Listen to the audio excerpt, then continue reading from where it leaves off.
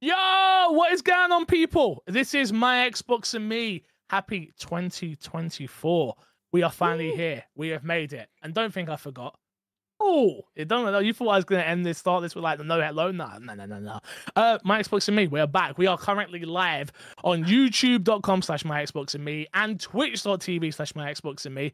And obviously, you can listen to this on all podcast services around the world, I guess. I mean, wherever. I think we're in every place we need to be, honestly. Did get a weird email today from Podbean, so I'll have to look into that. I hope nothing's broken. We'll see. So maybe not. Maybe not. Who knows? If you didn't know, this is My Xbox and Me, our weekly podcast.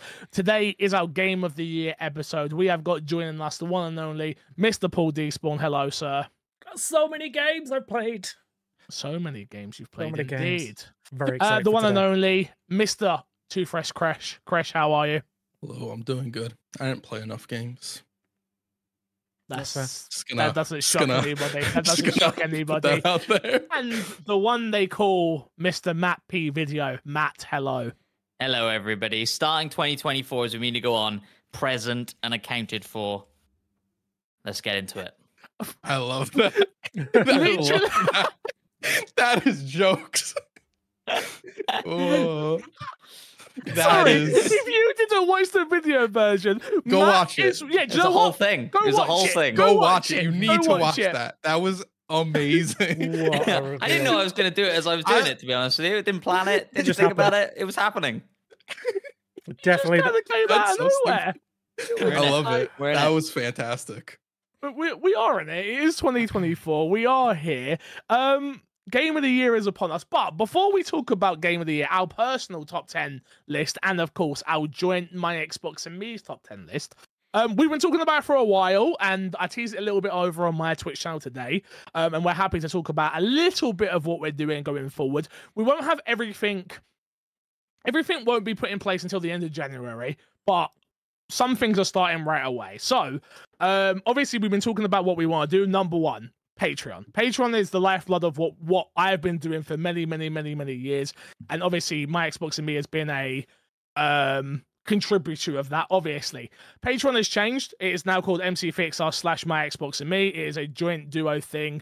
It is very clear. We have cleared out a lot of the complications there now, and we've got 4 simple tiers. You have got the $2 tier now, which is just a simple, you love the show, you enjoy the show, and you want to support the show financially. It is $2. It will come out the first of every month, and it helps a great deal to help us grow My Xbox and Me, and of course My Xbox and MC Fixer as well, in terms of being able to pay editors, being able to support people financially, being able to get games for certain people if we're not able to. Again, me personally, I've always said this. I do not want the boys here, and again, we've been very lucky to work with some of the biggest publishers in the world when it comes to getting games in and things like that, and indie devs as well. But there is the odd occasion where there might be something, especially usually, if we're being totally honest, it's usually Crash. Crash wants some sort of Gundam game. He wants some sort of fighting game that I've never heard of. You know, he wants some sort of, you know what he's into. Everyone, you've listened to this podcast, anime babes, visual novels. Exactly. Yeah, all things I ask for on the regular. You should see the Discord. I don't want Chris paying for them out of pocket. I want us to run this like a business, and I want us to be able to cover that for him. So stuff like that helps towards that. We've also got underneath that, we have the $5 tier, which is now called the MC Fixer Fan Club. That might end up changing. It will just give you early access. Again, go read it, but it'll give you early access to a bunch of things MC Fixer related, which is obviously me, music, videos, vlogs, unseen things, and much more. And then we have the $10 tier, which is the My Xbox and Me Fan Club. Makes things a lot easier. You can support the content that you want to support. You can not support the content you don't want to support. And moving forward, you get everything that you want. The big announcement that we can talk about now is that we are going to be doing 2 episodes of My Xbox and Me a week. So no longer will you be getting 1 episode. You will now be getting 2 episodes through this podcast feed if you're listening to it. And we're separating it in a way that is very much... Again, we want to grow the podcast. That's the key reason for doing it. But we also want to keep the us in the podcast. So we've got 2 separate podcasts. One of them being a news-focused podcast.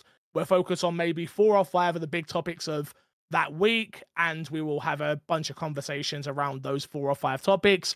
And then we have the shenanigans, which is what we always do. Don't get me wrong, neither of the shows are going to feel that much differently, but I want us to be able to, when Baldur's Gate 3, let's talk about when the Suicide Squad game comes out, whether it's good, bad, ugly, or anything in between, and Matt has something to say about it, I don't want to have to rush Matt in talking about it on the what's in our box section. I want us to be able to actually get down there with the minutiae of what you actually don't like about it. I feel like we have conversations, but I feel like last year we had a lot of conversations, but they never went deep into anything. I feel like with the 2 different podcasts, it's going to allow us to do news a lot deeper and have a more meaningful conversation about it. And then on the same breath, what we've been playing and opinions on other things as well. So yeah, 2 episodes of My Xbox and Me a week. You'll be able to support them over on Patreon. You can watch them live over there on the My Xbox and Me fan club tier. You can watch them ad-free over there and things like that. There is a lot more to come. Did someone say D&D? Hopefully. Hopefully, look at Matt's face. He's like, yeah, whatever. I've heard all this before. But yeah, we are going to try and do a lot more different things. We're going to try and guarantee 3 live streams a week as well over on YouTube and Twitch. We've already been trying to hit those so far.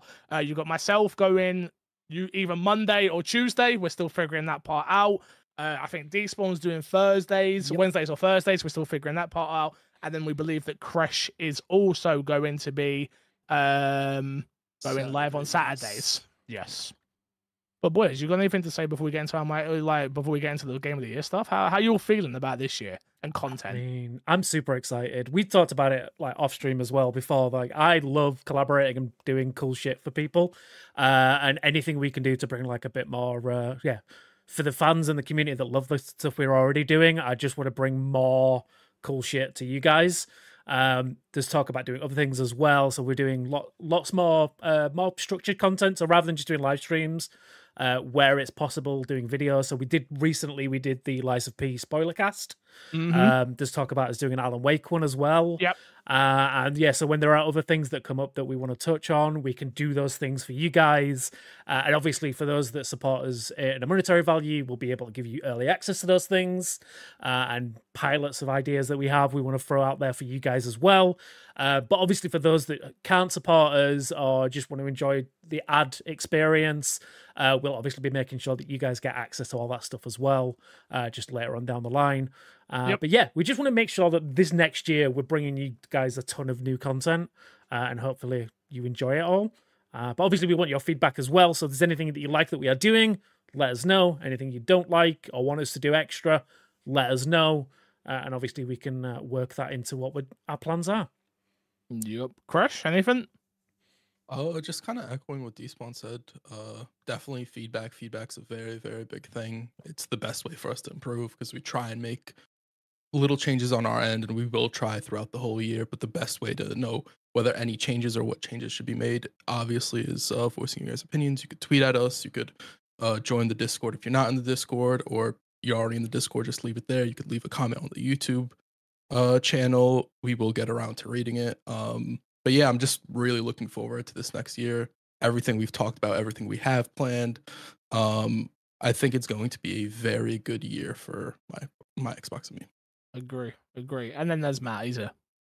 Hello, I'm here, and I might be on some of that content that they just talked about. No, I am going to try my very best to pop in and out, but as you'll have heard, Fixer said each of the guys here are going to take a day on the live stream, and unfortunately I can't commit to that. But I am very much looking forward to jumping into the occasional thing. It's something we used to do before, when Elden Ring dropped and I was streaming that, and then me and Crash did a couple of multiverses streams, and we were just much more like ad hoc with it. I think we occasionally jumped into Warzone, or maybe that was just on your channel. I can't remember, Fix. Oh, yeah. But, yeah, I'm looking forward to that kind of stuff, right? And we've talked about Baldur's Gate, and we've talked about potential D&D, and I ain't missing that. So I might drop off the podcast, but you'll see me in Baldur's Gate and on D&D. So there we go. There's my priorities for you.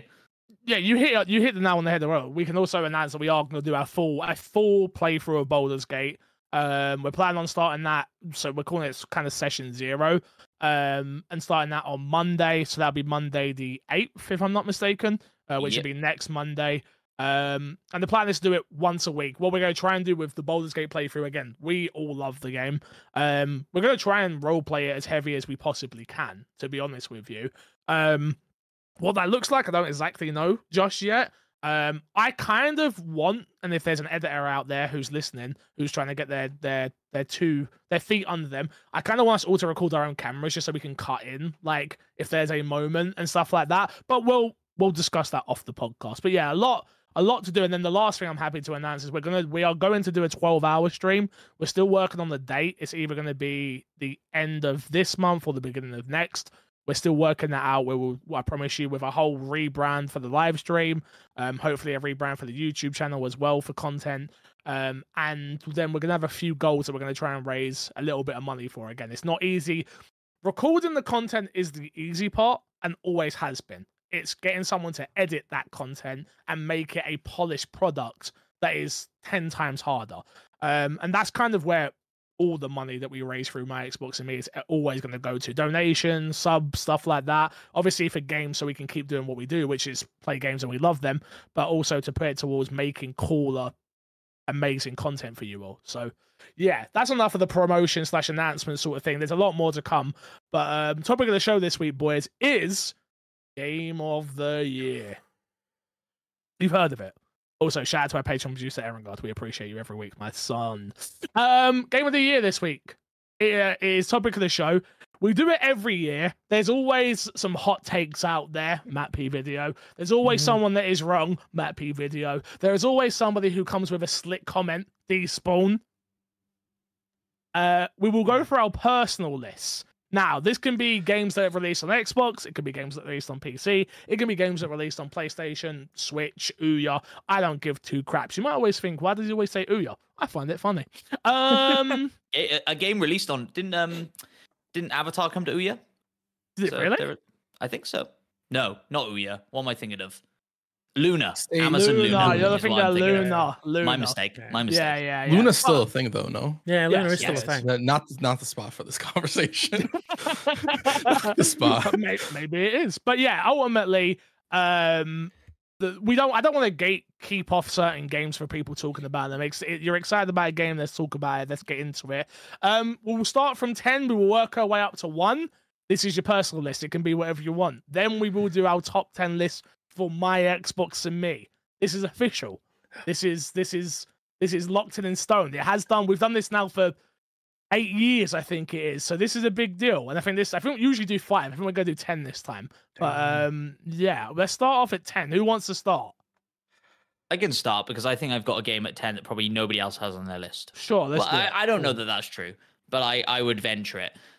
At my number 10 spot, I've got Zelda, Tears of the Kingdom. Okay. All right. Which I thought was phenomenally innovative this year in a day and age where we think, games have peaked. We've reached the peak. There's nothing more that can be done in games. And then they give you like a Lego set like Zelda does and just give you all these tools to beat all these puzzles, and every single one of them feels so satisfying and amazing. Even if you fluke your way through it, it feels satisfying and amazing, which is testament to that game. Fucking brilliant. I don't think you ever fluke your way through anything in that game. I think the beauty of that game is you can do whatever you want, and that's kind of how it's meant to be. I'm thinking of one specific shrine I did where I didn't know how I beat it. I was kind of fucking around, and then it went do, and I was like, okay, cool. Yeah, there's definitely maybe that's just me. Yeah, no, there's definitely been a few shrines I've done where I've been very much like, I'm just gonna stick a load of things together and try and make this work, and it 9 times out of 10 it does. And I think that's the beauty of that game. And yeah, I think it's on my list as well, just to jump ahead. It's definitely on there. No, you can say where it lands on your list. Okay. If it's on there. Yeah. It is. It was not the top 10, but it was like one of my like optional extras. But yeah, no, like you were saying, the fact that the way that they've iterated on that game is very much amazing. It could have just been more Zelda and it would have been fine. But the fact that they gave you that whole building mechanic and then tripled the size of the world, basically, because you've got the overworld, the sky area, and then the underworld as well. Yeah. And each area felt completely different and unique. And yeah, and the story was amazing as well. But yeah, no, definitely worthy of being in anyone's top 10 list, I think. That game is in my top 10. Am I saying where it ended up in my top 10? Yeah, say where it is. Yeah. It's number 4 in my top 10. Oh wow, It's that's high. Pretty up there. Yeah. I Wow. absolutely love this game. When I was playing it, I was like, I don't know, just because of how innovative they are with the way all the new abilities and connecting stuff works. I was like, I don't know how anything's going to beat it this year. And then I played a couple of other games and was like, that's how you beat it this year. But yeah, everything that both Matt and Despawn said, I echo it 100%. This really, any other year, and I'll probably say this about a couple of games, any other year this game would have mopped the floor with everything else that released in it. Well, I was going to say the exact same thing. Like, this being at the number 10 spot for me shows how incredible I think this year it was, because I agree with you. Like, I think in a lot of other years, it would have taken my number 1 spot for sure. But it's been a bloody great year for games, isn't it? And I'm sure we'll end up saying that a lot as we go through these lists. But also, testament to, like, Nintendo and how the fuck does that game run on that console when that console can sometimes barely even run its own eShop, and Pokemon is as kind of rough as it is. Well, like, come on, you've got no excuse anymore. Like, you saying about that eShop, so I ended up getting our Switch out around Christmas. We were going to play Mario Party, we didn't in the end. And I literally went into the eShop and it just froze my whole Switch. Horrible. And I was like, horrible. Holy. And yet you can skydive in Zelda from the top to the bottom with no load screens, and it's fine. Yeah, crazy. How? Crazy. That's just a testament to the developers of, like, the first party developers. Because obviously we talk about, like, Pokemon being a first party title, but technically it's a second party title. Sure. Yeah. But yeah. But they still have no excuse, right? Like, no, true. Yeah. Like, come on. Like, that's you can make an open world Pokemon game if you can make Zelda. So I'm just assuming no one's got Pokemon on their game of the year then, no? No. I didn't even play it. This is the first Pokemon I haven't played in a long time. Zelda's not on my list, obviously. I didn't play it this year. I am not the biggest Zelda guy. I played what was the first one called? Breath of the Wild. Breath of the Wild, thank you. I played Breath of the Wild. It just wasn't for me. I can't get into those games for some reason. Zelda, I've tried and tried and tried and tried. I've tried since the N64 to get into Zelda. I just can't. And it's a shame, but I'm glad that you guys have enjoyed it this year. I am. Crash, go on. We'll go Matt, Crash, Despawn, me. My number 10 spot was a pretty contentious one because I didn't know what to put in this slot, if I'm gonna be 100% honest with you. There was a lot of stuff. There was nothing that stood out that was like, it belongs in a number 10 spot, but then there also wasn't anything that was like, I don't know. I ended up going with the finals because I enjoyed it, what I played of it this year. It was probably my favorite multiplayer game, non-co-op game. Non-co-op where I'm playing, where the objective is to play in unison with other players as opposed to against other players this year. I really enjoyed it. That being said, I did fall off towards the end. I could have easily seen this replaced, but I do think as far as multiplayer games, it is a breath of fresh air. Go on, Fix. You seem like you have something. Definitely have something. I'm waiting for you to say the game. The finals. Oh, the finals. Say my bad. I thought I was waiting. You did say it. You did. I was like, wait, what? I thought you was gonna say what I put at mine, but no. Oh, okay. Yeah, the final. Yeah, it's fine. I had the finals on my list for a while. Like, I kind of just like came up with my 10 and then was like, okay, I'm going to order them. And I ended up with like 11 or 12 and the finals just dropped off the bottom. But yeah, I agree. Like, I think it was a breath of fresh air. It's a perfect way to describe it in a very saturated PvP market or PvP market. Yeah, I think it was brilliant. But I did drop off it for some reason. I don't know why, but maybe I'll get back into it if they release more content. For me, it was very much having a lack of a squad regularly. Like, sure. that is not a game you can solo, I don't feel. Yeah. No. You need you need those 3 people together to be able to actually like work as a team properly and get all the dynamics down. I think the best thing about that game is also the worst thing. Is exactly what you said. It is a very tactical game. Mm-hmm. It's very hectic on top of that. So if you don't have a full squad running around, it feels even worse. Yeah. Yeah, I enjoyed what we played together. Mm-hmm. Like, it was a fun game. It just didn't. So the biggest issue with what we played is we didn't even play the game mode that the whole game is designed around, because it's not available for you until you play 10 rounds or it's win 10 rounds or whatever, and then rank doesn't unlock for that. A lot of the stuff in that game was kind of a mess for who knows what reasons they decided to go through it.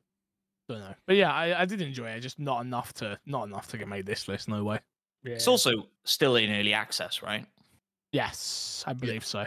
So like, no, I think isn't it like a 1.0 release? oh, is it a 1.0 release? Oh, never mind then. I thought it was early think- access. I think Despawn is correct. I think it is a full release. You Fair heard it enough, then. I first. will shut my mouth. Well, duh, If the because that'd be a developer really says bad otherwise, podcast. the developer's wrong because Despawn's correct. Mhm, Fair enough. mhm. Despawn's never wrong. True. Well, you say that you've noted what my number 10 is. Fix, are you going or is Despawn? Oh, Despawn, then me. Just me.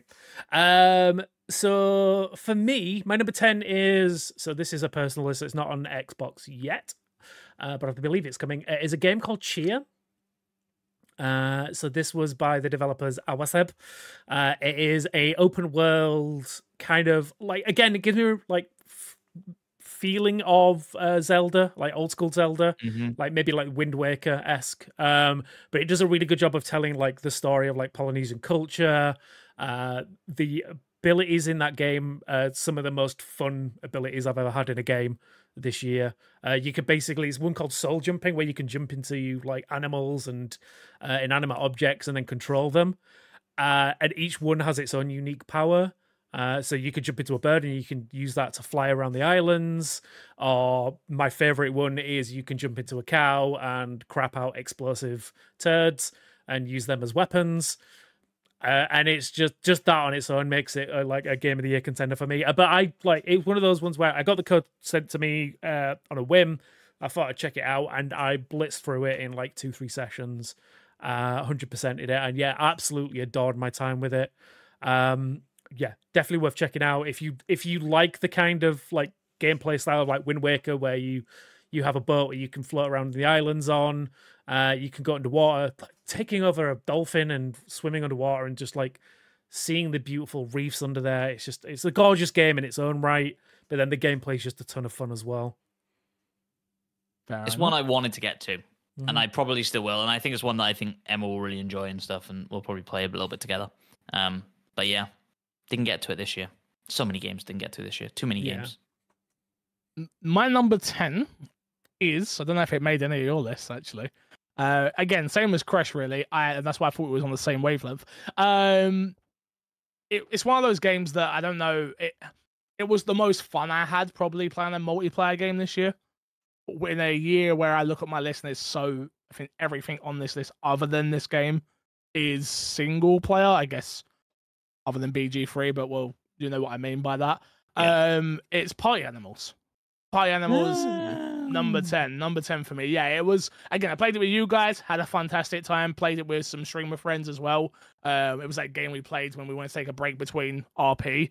And yeah, I just had a really good time with Party Animals. It has that same Gang Beast loop, you know, where it's like anybody can play it. It's dumb enough that yes, you can get good at it. There's no saying you can't get good at it, but there's enough randomness to the game that your mum, your dad, your sister, your brother, your cousin could play it and they could win a round, and that gives them that hit of dopamine of like, yeah, I did that. And that's what I really enjoyed about Party Animals was, in a world where I play Call of Duty all the time or Rainbow Six or whatever, it's just so try hard heavy. And maybe I go back and play Party Animals right now, and it's probably a bunch of try hards. But when I played it and I put my 10 to 15 hours in or whatever I put in, it was just a fun, enjoyable game for me and a few of my friends to jump on and have a good time. So yeah, Party Animals made number 10. Also on Game Pass, if I'm not mistaken. Yeah, great get for Game Pass. Yeah, absolutely. We're back around to you, Matt. Well, I reckon we've probably all got this on our list, and I reckon you're going to be mad at me for having it so far down the list. But for me, number 9 is Hi-Fi Rush. You start a game with a Black Keys song. I'm going to put it on my list. Fucking great.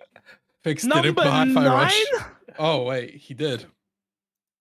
Number 9. I know. It's been a great year, Fix. It's been a great year. Number 9. Number 9. You're gonna hate me. Are you what? I'm gonna do you one better, Matt. Not on my list. Not on my list either. Not on my list. All right, I'm off the hook. Fix, you can't come kill me anymore. Are you Gotta not keep it on my list. crazy? Not on my Probably, list. yeah. I didn't play enough of it for it to go on my list. I dropped off that game so I fast. looked at it and I compared it to other games, and I was like, I don't know if it's stuck with me enough Mhm. for me to put it in my list. What? Well, Hi-Fi Rush is on my list, and it's at number 3. Okay. That's fair. That's fair. I mean, I love that game. I thought that game was fantastic. I think the build up to the game in terms of how they released it was fantastic. I think it was the perfect way to straight up drop a game like that probably wouldn't have got the love it deserved. Mhm. It is definitely a 9-10 game for me. Short, simple, told a story that was interesting enough for me to want to carry on from start to finish. And then it did something different. We always complain about video games staying safe and doing the same boring mechanical rubbish that just isn't that fun. And Hi-Fi Rush didn't do that. It was a rhythm-based music game that was also action focused. You know, like, and again, it had likable characters as well. That obviously were just very well written for me. But yeah, for it to not be on your list, I can't wait to hear these lists. No, but I just want to Wow, bounce off no, what you just please. said, because yeah, I totally agree with everything you said. I think like the characters have found an audience, like a real love with the like Xbox community, with the gaming community in general. I think it sets itself up to build like a phenomenal franchise, and I think we speculated on it before of like, oh, how cool would it be if they like jump genre now, right? And the next one's like a hip hop game or whatever. Oh, Yeah, exactly right. And I think please. that probably comes down to it as well of like you being a musician, Fix, and so like this game Oh, speaking music- to you in a way that maybe it doesn't speak to the rest of us, certainly as much. Despawn's a musician as well. Oh, that's true. That's true. I forgot. Sure. Yeah, sorry, Despawn. Don't apologize. It's fine. I've been put I on saw my you- list. I I saw should your tweet. apologize. I saw your tweet that you're going to release more music next year, or this year, I should say. That's the plan. Exciting. Okay. Exciting. Okay. Damn, I can't. Damn. Okay. Well, Crash number 9. My number 9, Dead Space. I'm gonna put Dead Space in my number 9 spot. Jumping into it, atmosphere. I think that's the one thing that game does phenomenal, on top of having really cool weapons and being able to go back into that world again. Was absolutely phenomenal. I think EA did a wonderful job with the remake, and it also made me very hopeful in the future for what they decide to do with Dead Space, because it was very much so in murky water with whatever they would decide to do with it. But yeah, I absolutely loved my time being there, being in that game. I think the weakest part about that game for me is probably the story, because I don't really care about it at all. But the way they set it up, the moments where all the lights turn off in certain situations and all you hear is the audio cues of things coming and crawling around and coming to kill you, absolutely phenomenal with that game. Yeah, I echo that. Yeah, it's on my list as well. Number 5. Yeah, I think I was saying at the time before Alan Wake 2 came out, probably the most atmospheric game that I've played this year. That changed when you played Alan Wake, unfortunately. But yeah, what a game! At one point, was top of the game of this list for a while there. Again, especially having not experienced Dead Space properly the first time round, so getting to play a 4K version, all the bells and whistles, you're shooting off these limbs, and I always heard about people shooting off the limbs of these aliens or necromants, yeah, and sort of been like, oh, yeah, all right, I've played Resident Evil, I've shot a zombie in the leg 5 times and it blows off, yeah, cool, I get it. Like, it's very different playing it in Dead Space because of the weapon design and things like that. That game is perfectly built, in my opinion, for that world. Nothing doesn't make sense. The weaponry, the atmosphere, the low gravity moments and things like that. Like, it all makes perfect sense for the world. And there's not a lot of games I can say there isn't a lot of games that you can say from start to finish. I go, yeah, that all made sense to be in the world, because at certain points you have to make a video game. right?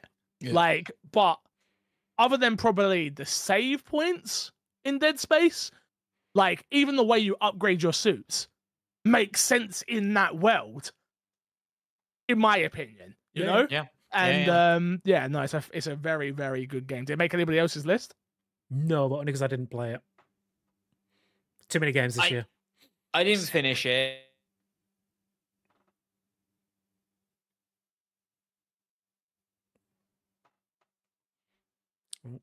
Everyone froze for a second. Sorry, everyone We're froze back. for a second there for me. It was back. Discord. Yeah, Discord. Discord's been playing up today, yeah. But what were you saying about your time Say playing again, Matt? Oh, I was just saying I just didn't put enough time into it. I probably put like 5-6 hours into it. I didn't finish it. But yeah, it's phenomenal, and I want to get back and play it. It just didn't make my list. Yeah, well, it's now on Game Pass, so it is. Yeah. I am gonna give like a college try, as they say. I'm gonna try and get involved and play that one. You better do it soon. There's a lot of games coming out this year. There's so many games. Never ends. It never ends. Is that me? No, you're at the start, mate. Yeah, you wait. It's you, Despawn. It's me. Okay, so my number 9. Okay, so not, and again, I'm doing really badly with being an Xbox podcast. It's not an Xbox game. My number 9 was Final Fantasy 16. I adored my time in this game. There were some issues with it that made it drop down the list. Like the side quest stuff was a pain most of the time. But for me, like the combat, the story, the voice acting, the graphics, just like everything felt amazing. The combat specifically, when you're going up against some of those big bosses, everything felt so epic. And it's like, it took what they'd done really well with Final Fantasy VII Remake and like ramped it up. And with it being the first kind of like mainline title from the MMO guys, so the MMO2, which I think is Creative Unit 3, you could tell that they had those elements of like what they've done really well with Final Fantasy 14, but putting it into a single player story and like just, oh man, it's such a great story. It gave me that kind of like, I want to say Game of Thrones vibes to it, but told in a really like classic Final Fantasy way. But yeah, the voice acting for it and like the acting for everyone was like phenomenal, and the fact that it's winning like performance of the year categories left, right, and center, it's totally worth it. Yeah, that is number 7 on my list. Echoing a lot of the stuff you said, I think the icon battles in particular are absolutely the highlights of that game. Originally, this was very, very high on my list, but then the more I sat on it, I kind of echo your statements. The side quests kind of dull it down a little bit. The RPG experience, it is in the game, it is present. You can ignore it because it's not really relevant, but it's still there, and not being fully utilized definitely brings it down. But I think what it has in full with the combat itself, which is absolutely phenomenal. I think it is the funnest combat in a game I've played this year. On top of having a good story, I think absolutely a phenomenal game, and I can't wait to see where this team goes for more single player games, be it Final Fantasy or if they decide to do something else with Square Enix. I absolutely can't wait to see what they do. Yeah, I haven't even touched on the DLC. I've not had a chance to play that yet. But I've heard good things, and we know that we're getting another piece of DLC this year as well. Man, if you are a Final Fantasy fan, you are eating well this year. Yeah, I mean, I played it. I enjoyed it. I think it might be the greatest opening to a video game. Yeah, the demo. Ever.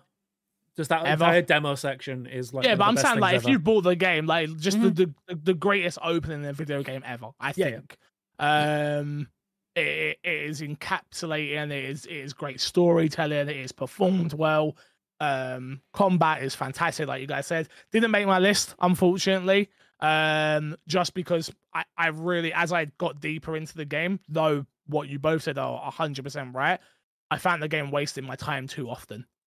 In terms of it, for me to put out a tweet being like, yo, do I need to do these side quests? And then everyone be like, yeah, you do, but they're not fun. And that was the response I got back. Like, yeah, you do need to do them, but they're not fun, but you should do them. And I'm like, you know what? At that point, and again, like we've said, there are so many games that came out this year. It just got to a point where I was like, this is really fun. I'm really enjoying this. And then it got to a point where I was like, this isn't as fun and this isn't as enjoyable as I know the main story. I'm sure it is, but I have to run past all this stuff to get there, which is also going to leave me at a hindrance later on in the game. And unfortunately, didn't end up making my list, unfortunately. But great game. It is a great game. Yeah, I'm gonna say that's why it was so far down on my list, is because when it did well, it did amazing, but it's that lack of respect for your time in some elements that just like, it kind of dragged it down a bit. Like, it felt like they were padding. It was, and they should have put more elements in different areas, like the RPG sections and things like that.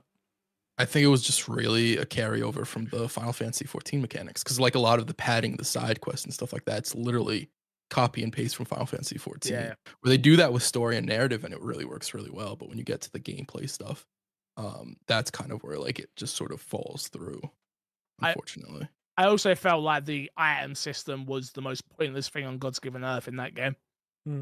Yeah, just my opinion.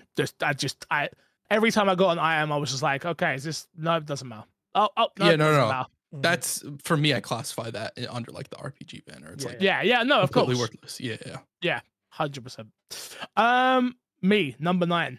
You've heard me talk about it. I've put a lot of hours into this game. I played it on holiday. It's Punch Club 2. Okay. Yeah. Again, it couldn't not make this list. Like, it was the game that I put probably not the most time actually thinking about it, especially now my Baldur's Gate addiction has fully came in. If you don't know what it is, I've spoke about on the podcast a number of times. Time-based management game about it's like a bunch of 80s references about films and fighting films about this character. From the first game, you play this as the son. The dad died, and again, you go into a gym and you're just managing time and things like that. And Punch Club 2 out on Xbox, really enjoyed it. Definitely deserves to be on my list. Number 8, Matt. Number 8 for me is Hogwarts Legacy. Fuck J.K. Rowling. Yep, as we say. Fuck J.K. Rowling. So look, I think this could have been the sort of licensed product this year that could have been the most phoned in thing of all time, right? Like, I'm not sure any of us expected it to be as good as it ended up being.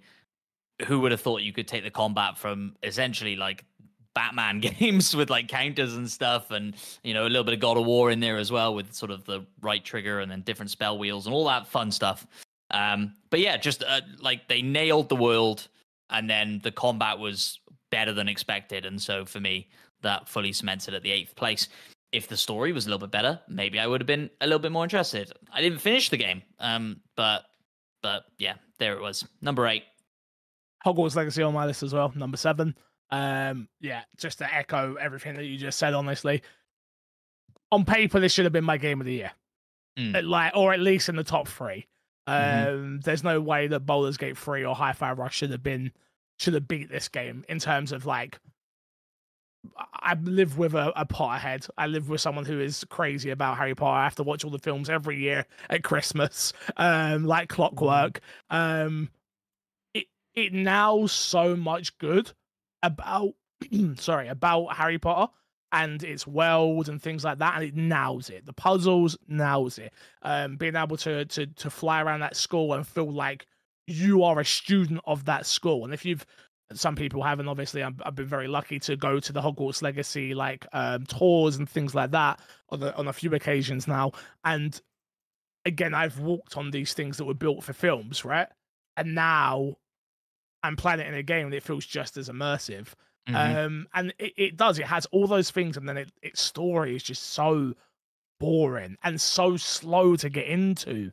Like the opening of that game, total opposite of Final Fantasy, right? It is so boring, and I get it. I understand what it's going for, and it's trying to take you on that journey, right? Of like you becoming the student, and then like you're not Harry Potter, right? But you're going through all these iconic places that Harry Potter went through, like the bank and things like that. And it's trying to give you that sense of like you're special, but you never really feel special. And that's kind of the problem with the story going through. It's like, a bunch of characters who are not characters from the story, from the game. Sorry, not characters from the films or the books. Yeah. And then it adds a layer of like there's a certain line in there I always say to Haley, and we bring it up all the time about wands.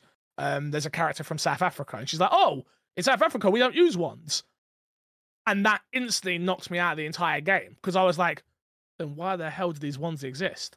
Mm-hmm. To one simple line, and I'm sure what they were going for was there's a magical world out there everywhere, and not everyone does the same thing. Cool, but I've watched Harry Potter, and again, I'm not like a Potterhead like most people. I'm sure they can explain it way better than me, right? But I've watched Harry Potter. We go to a shop and the one picks us. But you're telling me in another country, the one don't pick us. It just took me out of it. It really did. It was one of those moments that just took me out of it. Like, huh, is that canon? And it's not. But it was frustrating. I'm actually the opposite. Sorry. I really like those moments. Like the thing I don't like about the story is you're the special one. Nobody's ever going to talk about this kind of magic, and you're the only one who can do it. And like we don't ever reference it for the rest of Wizarding world and history, but you're super special and you're the only one who can do this. Yeah. I would have loved for it to be in this really like insular, you're just a student at this school, and like, all right, there's stuff going on and you are the one who saves the day or whatever, but just make it a smaller story. I don't need to save the world, and I don't need to be the special chosen one and go to school late and all this stuff. Like, I think people just wanted the experience of feeling like they're at that school and they're living at that school, even if that came with a bit of like mundanity of like going to classes. And I think that's where this game is strongest. Yeah, and I think that's where this game is strongest. Like when you first get to the school and then you've just got to go learn this spell at this class, and you've got to go find that class, and like exploring, right? And finding, getting to the common room and stuff like that. Like that's where the magic of this game is. And I disagree. Like I think those little stories about those little side characters are some of the strongest bits. Like I find that really interesting. I'm not saying that I don't find those stories interesting. I didn't like that one in particular story. It took me out of I find the side stories quite interesting. Some of the characters are quite interesting. But I think it's a common thing people say about the game that have played it is that there's a character called Sebastian who's like your best friend or one of your best friends in the game. His side quest is the most interesting quest in the game, right? Which isn't the main quest line. Yeah. And so, I think this game is strongest when it's you are a kid at this school, and it's weakest when you are the savior of the world. And so I hope, like, obviously this came with a whole load of PR bullshit, right? And rightly so. 100%, of course. I didn't mean bullshit in the sense. No, I know what you meant. Cool. Headache. And so, like, part of me thinks it's such an easy cash grab. Just launch another game, just a new story, same map, same mechanics, just different characters, different setting of time or whatever you want to do. You can cash in this for years. And part of me hopes they don't do it. Part of me hopes they do. Because it could easily become an annualized franchise, I feel like. But of course, it's a licensed game, so I'm sure there are certain headaches with producing stories in that world that are licensed. So. From what I know, again, I don't know too much, but apparently just getting this game made was like hell on earth. To get it written off on certain aspects is like with J.K. Rowling, which, fuck J.K. Rowling. But yeah, apparently it's just an absolute headache. I do think money speaks, though, unfortunately. Sure, right? 100%. Like, for this game to not get a sequel in 2 to 3 years after they've done pretty much all of the hard work, you would have thought, in terms of designing the school and being able to use the broom, and then you give people the Quidditch that we wanted, and maybe you give us a older story from more like a teenager. He was a teenager technically, like, you know what I mean, but a little bit older of a character. Maybe that could be a bit more interesting. Honestly, I agree with you though. It was the mundane task of what was really missing. I kind of wanted Persona, but in Harry Potter world.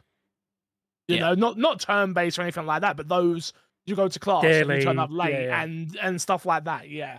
And I think, like, at the time we didn't have Baldur's Gate. Now we're Baldur's Gate, and you're like, oh, I can be anything I want to be. And in that game, the character you're playing as is the dullest person on earth. They are late to the school. They're missing 5 years of education, and everything they see is totally just fine to them. They're not freaking out at all. They're a 15-year-old kid, and they're just like, huh, that's cool. That guy just got set on fire.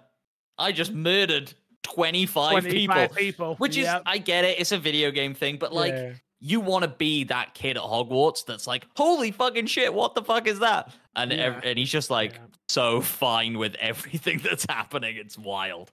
It sounds like you kind of want the Harry Potter experience without the hang-ups of being that character, basically. Yes. You want to go into that. I want to be Harry Potter, honestly. Okay. All right. Yeah. I've said this before. Give me that world, those engines, those mechanics, and give me Harry Potter, Ron Weasley. Especially after we know what they're going to do and ruin. They're about to ruin Harry Potter with this. What, with the Amazon series? With this, not Amazon, is it? It's Hulu. Is it? It's not Amazon, right? I don't think it's Amazon. I think it's Warner Discovery or whatever that thing they got or whatever, HBO. right? Yeah. HBO, thank you. We know they're going to ruin it. For us, I'm not saying for the new generation, they're going to absolutely probably love it. But for me, Daniel Radcliffe is Harry Potter. This is how we felt. This is how people felt about James Bond back in the day, right? Like we're at that moment where like people like, hashtag not my Harry. Yeah. And this is not hashtag not my Chris. This is hashtag not my Harry. 100%. Because we all know there's gonna. I will go on. We all know they're gonna make a black character, and these characters don't need to be black. I'm telling it right here. I'm mixed race. I'm stamping approval with it. Didn't they do that? Didn't they do that in the Daniel Radcliffe movies? They did one of the characters. Technically, she's written as a black woman, is she not? I think J.K. Rowling. Hermione's technically a black woman. She's on the stage show. She's portrayed as black. Yeah. I was talking about one of like Draco's best mates is like white for 2 movies, and then they make him black. I might be wrong. They switch out one of the. They don't switch out the character, but he gets pushed to the back. One of them. And then Draco gets a new friend. So I did know that was for some real world issues. Apparently, apparently the one of I think it's either Crag or Goyle basically got arrested for drug dealing. Sounds right. Bro, you're making Harry Potter, man. You don't need drug dealer money, Jesus. I know. Apparently, yeah. Apparently. Anyway, but yeah, where we at? We're at 8, right? Number 8 for Crash. Yeah. My number 8 game, Remnant 2. I absolutely adored my time in this game. Talk about a great year for co-op games, because I'm gonna have one more here, but there's another game that unfortunately isn't out yet. That would have been 100% on my list. Lethal Company would have been on my list. I'm just gonna say it. But yeah, Remnant 2, fantastic game. I think overall around the board improvements from the first one. I think the way you unlock classes and all that stuff is very dope in the game. The ability system is really cool. The Souls-like aspect to the game is very fun. And the way it functions, the boss fights are absolutely amazing. The co-op is amazing. Whenever you start a new character as well, the worlds are procedurally generated and you get random worlds. So if you start a new game, you don't always start with the same first world. I think there's just a lot of stuff that game does that's very, very, very cool, and it all works together and flows together very well. Fair. I wish I would have got to it. I wish I would have got to it. Me too. So I did recently try and start From the Ashes, but I realized we've had this discussion before. Souls games and those kind of like elements, not for me. Just because it's got a gun in it doesn't make that any different for me, I don't think. I think From the Ashes, like I played From the Ashes late, and I didn't love it. Like I saw what they were going for, and I've heard, and I think Crash will probably echo it. Like the improvements here are so vast. Like this is such a better game. Maybe when we do our 12-hour stream, we should all jump into it, just for a little bit. It is on Game Pass. That's all I'm saying. Oh, we could jump into Lethal Company instead. We could definitely do that. We got 12 hours, mate. We can't go say we've got 12 hours. Fix is like, I'm not. You're going to be around for about 3 of those. How about you get the hell out of here? Matt, you know what we're going to do the last 3 hours? That's what we're going to play around. That's what we're doing, the last 3 hours. Yeah. Yep. That's fair. I deserve that. As soon as you I want to play Mario Party. Oh, we'll do that. We don't need to be 12 hours. On my though. Xbox and me. Oh, I forgot to mention our new show. It's called My Xbox and Me Extra, where we play PlayStation, Nintendo, and play PC games. Yeah, and just invited. And we were going to do the day before. Xbox. That's true. We were going to do the day before. We did try. I never got to play that. That was scheduled to come out to Xbox. Yeah, I'm gonna say, Matt, don't be that good. It barely came out on PC. It's a moment in time, though, isn't it? Like I had my laptop was broken, right? Like I was trying to install it, and my laptop died. It probably killed it. It probably well, did it, so, yeah. No, it definitely wasn't its fault, unfortunately. But yeah, that's number 8 from you, Despawn. Yep. Number 8 for me is Ghost Runner 2. Big old single player game. So yeah, I never played the first one. I got access to the second one, so I thought, you know what, we'll give it a go, see if it's for me. I talked earlier about not liking Souls games. This is very much like a first-person platformer Souls game. Like, it is hard as nails. Like something being hard does not make it Souls-like. I'm just putting that out there. Okay. Right. This is like Lion King, if you want to say something like that. I guess. Okay, yeah, this is first-person 3D Lion King. Yeah, it is a hard as hell platforming first-person roguelike game. It is super hard, but the game makes you feel like such a badass as you're running around. If you pull off that perfect run, throwing shurikens at people, deflecting bullets, grinding across a rail, and then killing everyone in an area in a single run, oh man, it feels so good. From what I've seen and played of, or what I've seen of the first one, the combat is infinitely better. They have a whole extra section with a motorbike in there, which gives like this kind of like semi-open world element to some of the levels, which makes it really interesting, yet still feels like it's well grounded in what they already had before. And yeah, the story's fantastic. It's just that right level of cyberpunk-esque dystopia that I love in a video game. And yeah, absolutely. When it gets hard, it gets really hard. But then, like I say, once you manage to pull off that perfect run and get through that level that you got stuck on, like some levels where I had like 130, 140 deaths in there. But when I finally get through it, and you just feel so like you feel like a gamer. Like it makes you feel like an absolute gamer, which is what I love. And yeah, no, absolutely love my time with it. Definitely recommend checking out if you get a chance to. Man, absolutely adored it. Yeah, I loved the first one. That's one of the games that I wish I got to this year that I unfortunately didn't end up getting around to. But if it's anything like the first one, I imagine it is a very, very good game. Yeah.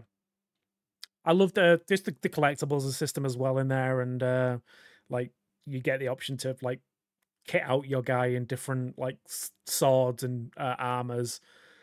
Yeah, lots of replay value, lots of speed running up abilities in there. The photo mode is really cool as well. Just like there's a ton of like little optional extras that make a game just that little bit better. And I think this game does it so well as well. Okay. My number 8 is Lies of P. Yeah, didn't make the mistake of putting it any higher this year. Criminally low. I had a great time. No. Criminally high for Fix. Criminally high for Fix. Fix barely played this game. No, you played more of this than Elden Ring. Hold up. I'm just messing with you. I'm just messing with you for the Elden Ring. I'm just messing with you for Elden Ring. I want the exact amount of time I put into Lies of P. Okay. What would we say? Okay, how much time do you think you got through like two How much time do you think I put into this game? How much time? I think you put in like 6 hours. 5.5. 5.5. That's fine. How much of that was on the pause screen, though? None. Every minute of it was hard gameplay of me working my way through, because I'm a hardcore gamer. No, I really enjoyed Lies of P. Like I said, this is one of the... I didn't stop playing Lies of P because I got frustrated with it for the first time. This wasn't one of those games where usually I played most Souls-like games now at this point, and I play them to a point of frustration so I can appreciate how good they are as a game. I actually didn't get frustrated with Lies of P. I just forgot about it and then stopped streaming it. So I was actually streaming it for a little while there. Lies of P is a fantastic game. Like, it is very well built. I really thought its story of what I got to experience in the 5.5 hours isn't, again, we all know, it's not going to be like a cutscene here, a cutscene there. It's atmospheric. There's a story being told. I went and got, what was the old lady's thing that she wanted in the window? Wine? Was it wine? No. It would have been the doll. Yeah, that was it. The baby. doll. Yeah, the baby doll. Yes. Just little things like that in this game. It's a great game. It's a great game. I think it deserved to be on my list. Not above anything else, but definitely above Final Fantasy 16. It does deserve to be above Final Fantasy 16. I agree with that. Matt, you go with where you put it first. It's in at number 2 for me. Yes, same. Okay. It was. It's in the bin for me. It was tight. It's in the bin for you. Unbelievable. Again, for the third time. I know. Don't like Souls games. I know. Souls games, yeah. But I think you know, like I Lords of the Fallen isn't on my list, and I've only put like 4 or 5 hours into that, and I think it could have crept into the top 10 if I'd put more time into it, if I'd had more time to put into it. But this year's been a phenomenal year for Souls games without a From Software game. Like, it's incredible how good these two games are. And you know, imitation is the sincerest form of flattery. Is that what people say? Did Armored Core come out this year? I was going to say, yeah. Yeah, it's not my sort of game. It's a FromSoft game. You did say in a year where no FromSoft games came out. You know what I mean. I know that the YouTube comments will come for us from now on. That's If you've not seen them, they've been coming for us. I'm just baiting them at this point, folks. Don't worry about it. Oh, okay, yeah. No FromSoft games out this year. But in all seriousness, I hope that From Software learn from this. I don't think they will, but I hope they look at Lies of P and they learn from it and they go, oh, we can actually tell a story in our games, and we can actually Crash is gonna show come for you. people the Crash is about to come for you. I'm gonna have a little bit of a pushback against that.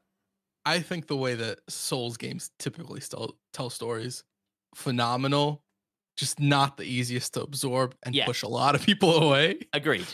I'm fine with the way they tell stories. I don't think they need to chase each other because then it removes the uniqueness that a different game would have. Can I say one thing really quickly? It's fair. Yeah. It's fair.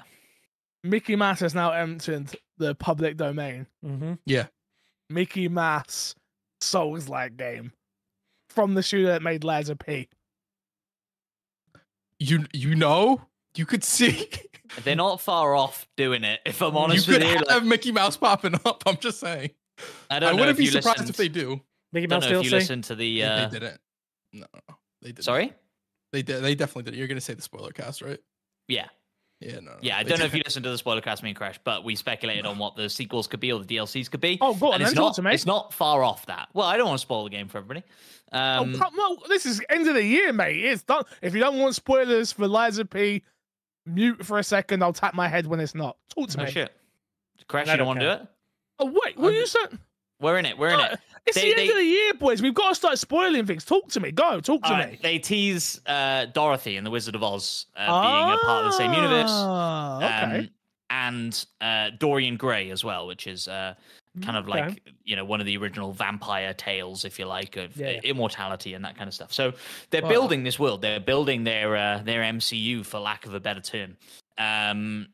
And it's very, very exciting to see what that team does next. Incredible work from, you know, first game from a fresh team out of, you know, South Korea and stuff. It's phenomenal stuff. And visually, right? Like, it's a fucking stunning game. Yes. Unbelievably beautiful. And I think that shows where we are in the games industry at the moment, of the tools that have become available to devs to, you know, small teams can make these really impressive technically and visually things. Like, we're in for a treat these next 10 years, I tell you what.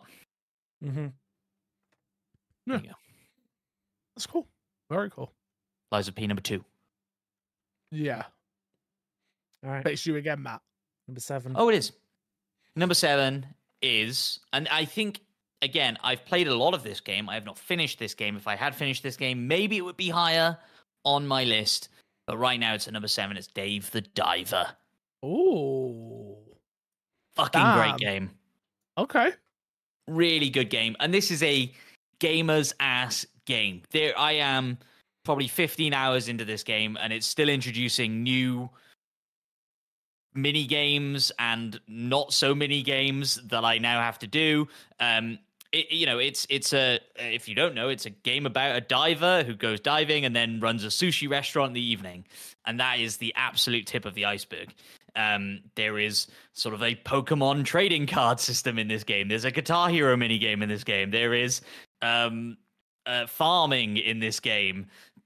Yeah, it's wild, and every time it introduces a new thing, it's to make the mundane stuff you were doing at the start easier.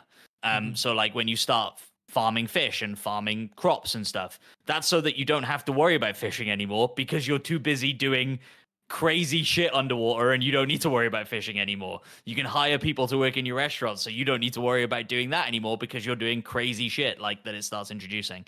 Like I imagine it wouldn't be for everybody, right? If you're really into Stardew and you like that loop of kind of doing the same thing over and over and not too much changing, Stardew has this to elements, but this game just keeps throwing crazier and crazier shit at you, and it's fucking brilliant, and it's funny, and it's just great. It's just great. Yeah, so I think I've done like 2-3 hours into it. Not put a lot of time into it, otherwise it probably would have made the list at some point. But yeah, I think for me the personal thing that I like is the ridiculous, over the top, like cutscenes for the most mundane upgrade that you get. Like you level up a sushi recipe from level 1 to level 2, and it feels like you've just watched an episode of like I don't know, like a Cowboy Bebop or something. Yeah, like Dragon Ball Z. Like, just Dragon Ball Z, like Naruto-esque, ridiculousness for making a sushi menu. And yeah, it's so cool. But yeah, I'm looking forward to like putting more time in it. I think that's gonna be my game that I'm streaming this week. So I'm going to restart it on stream and just to show it off a bit. But yeah, no, I'm very excited to put like a lot of hours into that one. Because like don't you said, just keep going. Just keep going. Just keep going. Don't restart it. Just get. Yeah, I agree. Get past. I've got past that earlier section, so we can show what I've done already. Because you know, this is a separate discussion, but like it is quite a heavy mechanical game, and so the tutorial at the start is relatively lengthy. Like what you're doing, you know what you're doing. Just crack on. Like yeah. Okay, fair enough. Yeah, it's sick. It's awesome. Yeah. I'm looking forward to more time with it. Number 7, Crash. My number 7 is Final Fantasy 16. So okay, we've done that. Yeah. Cool. Despawn? My number 7 is Sea of Stars. So a game I've not had a chance to finish yet. Again, too many games. Blah blah blah. But the amount of time that I put into it, and I put a lot of hours into it so far. So good. Like it is a classic. It feels like a classic Squaresoft game.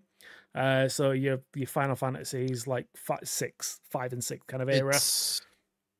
It's Super Mario RPG meets Chrono Trigger through and through. That's basically what it is. It is. It's got the right side of humor. The graphics are amazing. Like if you like that classic 16-bit like turn-based RPG style graphics. The combat is, while it feels like it could just be like a basic turn-based RPG, they do like really cool mechanics to kind of like make it a bit more in depth. So you've got like a parry system for your abilities to kind of like build up attacks a bit better. The way that you can kind of combine abilities, and certain enemies are weak to certain abilities, so you can stagger them. And yeah, like the NPCs in it are really fun to talk to. Some of the bosses are really cool. Like the one I fought against, which was like a ghost pirate who controlled like a kraken, was amazing. But yeah, no, I love it. If you are a fan of like old school RPGs, you are going to love this game. And yeah, it's same people who made The Messenger as well. So if same world too. Is it the same world? Okay, yeah, same universe. Did not know that. That's cool. But yeah, no, absolutely loved it. Definitely check it out if you're an RPG fan.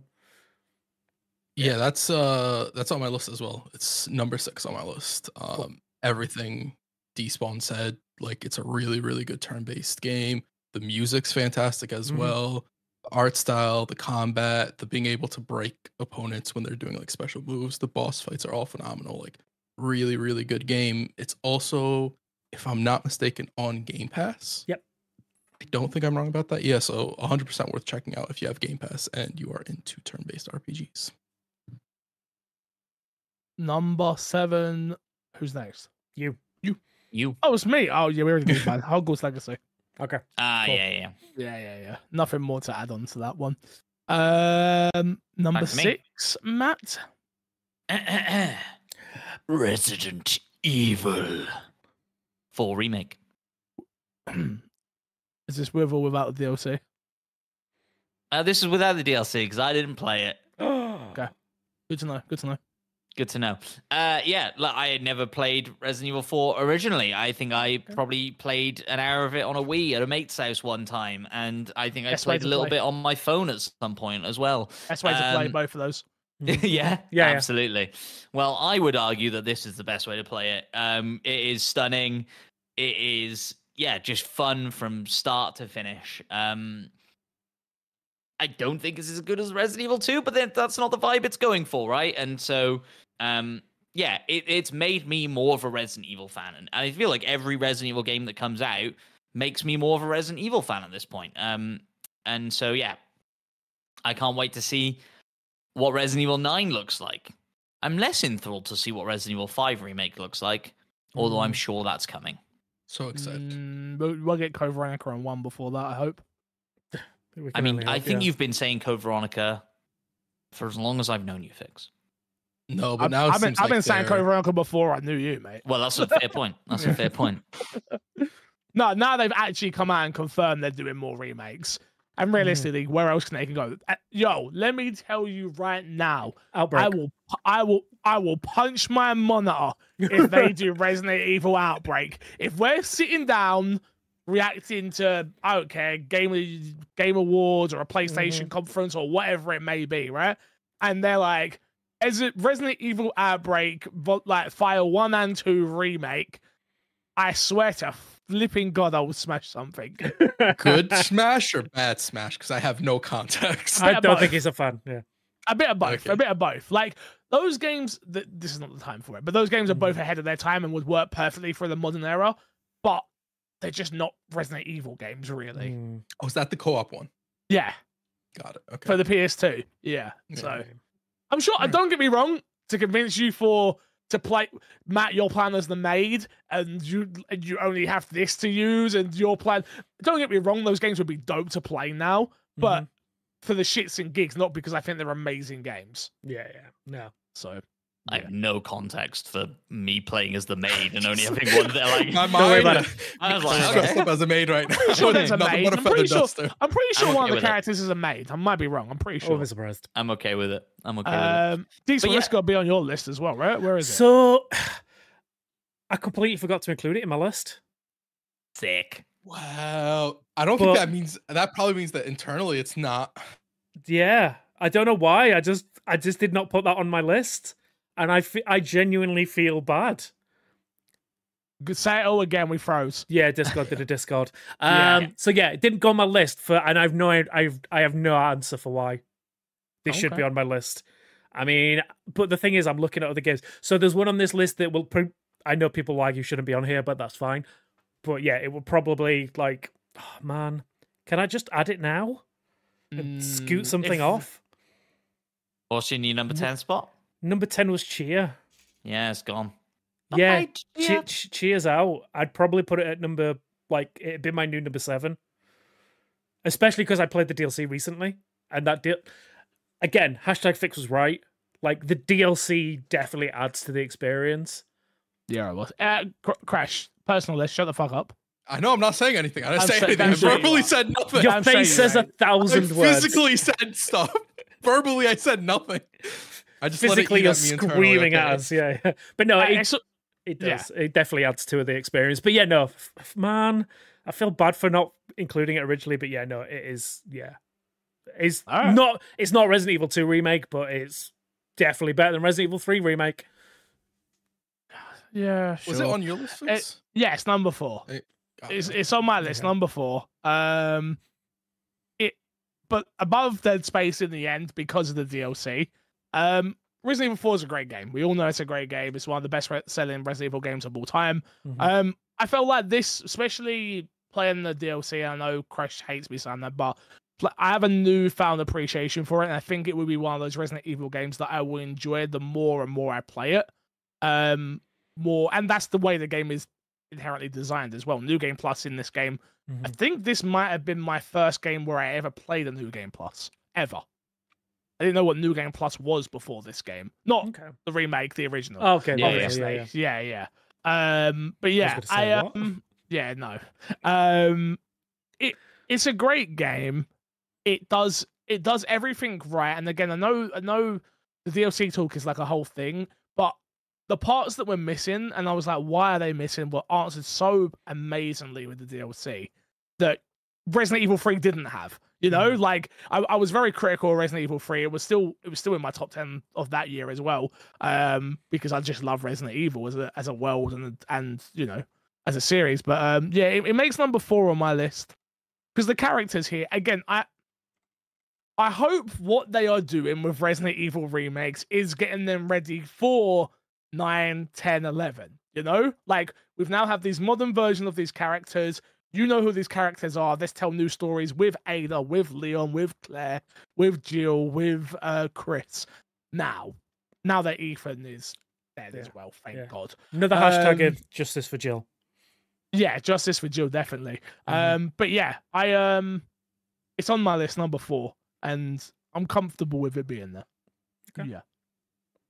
I'm glad that it made you top 5. Yes, me too. In the end. It wouldn't have without the DLC. You wouldn't have put it in top 10 without the DLC? No, Dead Space would have beat it.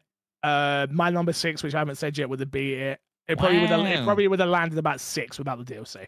Oh, shit. Well, I'm really going to have to check out that DLC then, aren't I? Oh, it's so good. 100%. It's long as well. It's lengthy. Yeah. Oh, that doesn't...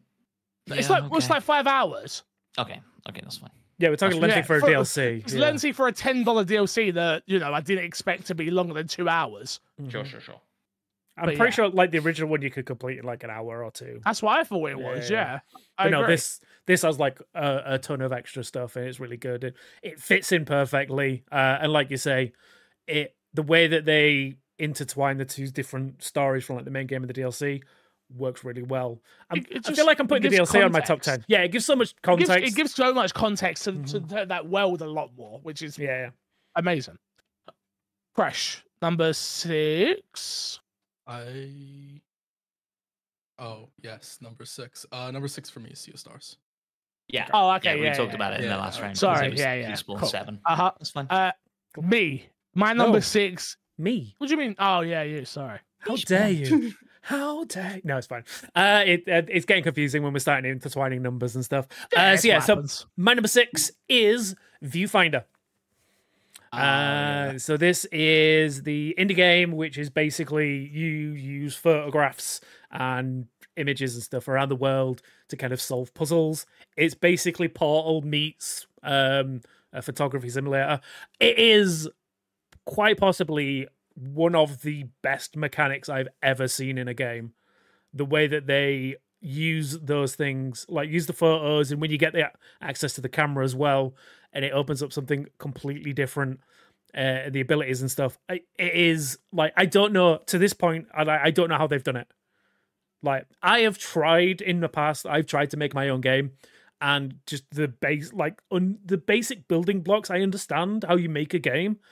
I don't understand how they've done this. Like, I genuinely do not. It makes no sense to me. Yet somehow they've managed to make a game. Not only is the concept of it cool, but it is. I have in my playtime with that game, I have tried to break it, and I have been physically unable to do so. Like, it's such a clever mechanic, and I don't want to talk too much about the mechanic. But if you can play this game, like I say, there is one of the game mechanic wise that is on my list that blew my mind even more. But yeah, this is such a good game. Definitely add it to your list of games to play if you've not done so already. It's the one that is like right on the periphery for me. Like, I'm always like, when I finish this, I'm going to go to Viewfinder. When I finish this, I'm going to go to Viewfinder. Because I know me and Emma will have a blast playing it. And then I was talking about it with somebody in the office the other day, and they were like, oh, yeah, but I reckon it'll come to VR at some point, and that's how I want to play it. And I was like, fucking shit, dude, I would love to do that. That would be incredible. So, again, spoiler for everyone, I've just ordered a VR headset. It is on its way tomorrow as of recording or live streaming. But yeah, so I'll be, if that comes to VR, I should say I don't know anything. This is pure mates chatting and being like, how cool would that be? No, that game would work perfectly in VR. Well, either that or it would make you vomit everywhere instantly. Who knows, right? Either way, it will be one hell of an experience. Exactly. Yeah, and true. I think that kind of sums up this game to me. It is one hell of an experience, just mechanically and just like the story as well. I never touched on the story. The story's got a really cool mechanic. Like it's a really interesting story about just like what happened in this world and like unpiecing that or putting that story together as you go through each of the levels. It's really cool. But yeah. Definitely play it. Everyone should play it. Okay. All right. Number 6 for me. Mm-hmm. It's a little video game. You may have heard of it. It's called Mortal Kombat 1. Ooh. What a fantastic story mode. I cannot speak about its online. I cannot speak about anything else about this game. I can't talk about the microtransactions. I can't talk about any of the other modes. But its story mode, what a journey. I absolutely loved it. It took me back to my childhood. I remember playing Mortal Kombat 1 on the PS1 and, fall in love with that game and what it was and how gruesome it was and things like that for back then, right? And this game perfectly, you have those moments where you think something looked like something back, like the PS1, we imagined it looked like the way this game looks. It's kind of how I feel with this game. It told an interesting story that I've always wanted to play a NetherRealm game. I've always wanted to get into it. I've said before, I really thought I would like what's the DC games called? Not Injustice. Injustice. Thank you. Injustice 1 and 2. I always thought the story modes for those I would probably enjoy. Never got round to them. Mortal Kombat 10, 9, 8. It was too far gone. I was like, it's too much. And I thought when Mortal Kombat 1 got announced, I was like, how dumb is that? They've gone backwards. How dare they? And then you play this game and you're like, yeah, I see it. I get it. I've got a statue from here, thankfully. #gifted. And like, I just really do enjoy this game as a whole. It's such a fantastic experience. And if you haven't played the story mode, it is well worth it. About 6 hours to beat. And it just tells a really good, somewhat funny in certain moments, somewhat very serious in certain moments game. And I really, really, really loved it. Yeah, agreed. Like I put a little bit of time into the online stuff. It didn't make my list, by the way, just putting it out there. But I agree with everything you said about the story. It's a great story. It's a really nice way to reboot the series as well. It's kind of a soft reboot, but it does a really good job of like introducing you back into some like fresh takes on the characters, which I think is really good for the series. Now, like you say, like I was going to say we're like 11, 12 games in, but I'm pretty sure the number's like almost double that at some point with some of the offshoots. Sure. But yeah, like it does a really good job of like soft rebooting it for a new era of Mortal Kombat. And just the combat, like the moment to moment gameplay is really fun as well. Like the gameplay is amazing. Mm-hmm. Like I didn't talk about the gameplay at all, but it's a very fun and simple game to understand in the fighting game genre. Now, obviously, Crash can talk on this way more than me, but for me, I was able to play the game and understand it. By the time Crash had kicked my ass, I understood what I was doing. And I've never really understood what I was doing in fighting games. It was always just jump in, bash buttons, and then be done. Hope for the best. But I really did enjoy it. Now, it's probably not the best fighting game mechanically, but I really enjoyed it for where it was. And I would now say I'm a Mortal Kombat fan, where beforehand I wouldn't have, because I would have been like, no, that's for a certain type of person. When now I'll be like, the new Mortal Kombat gets announced, I'm going to be excited. Yeah. Same, to be fair. Yeah.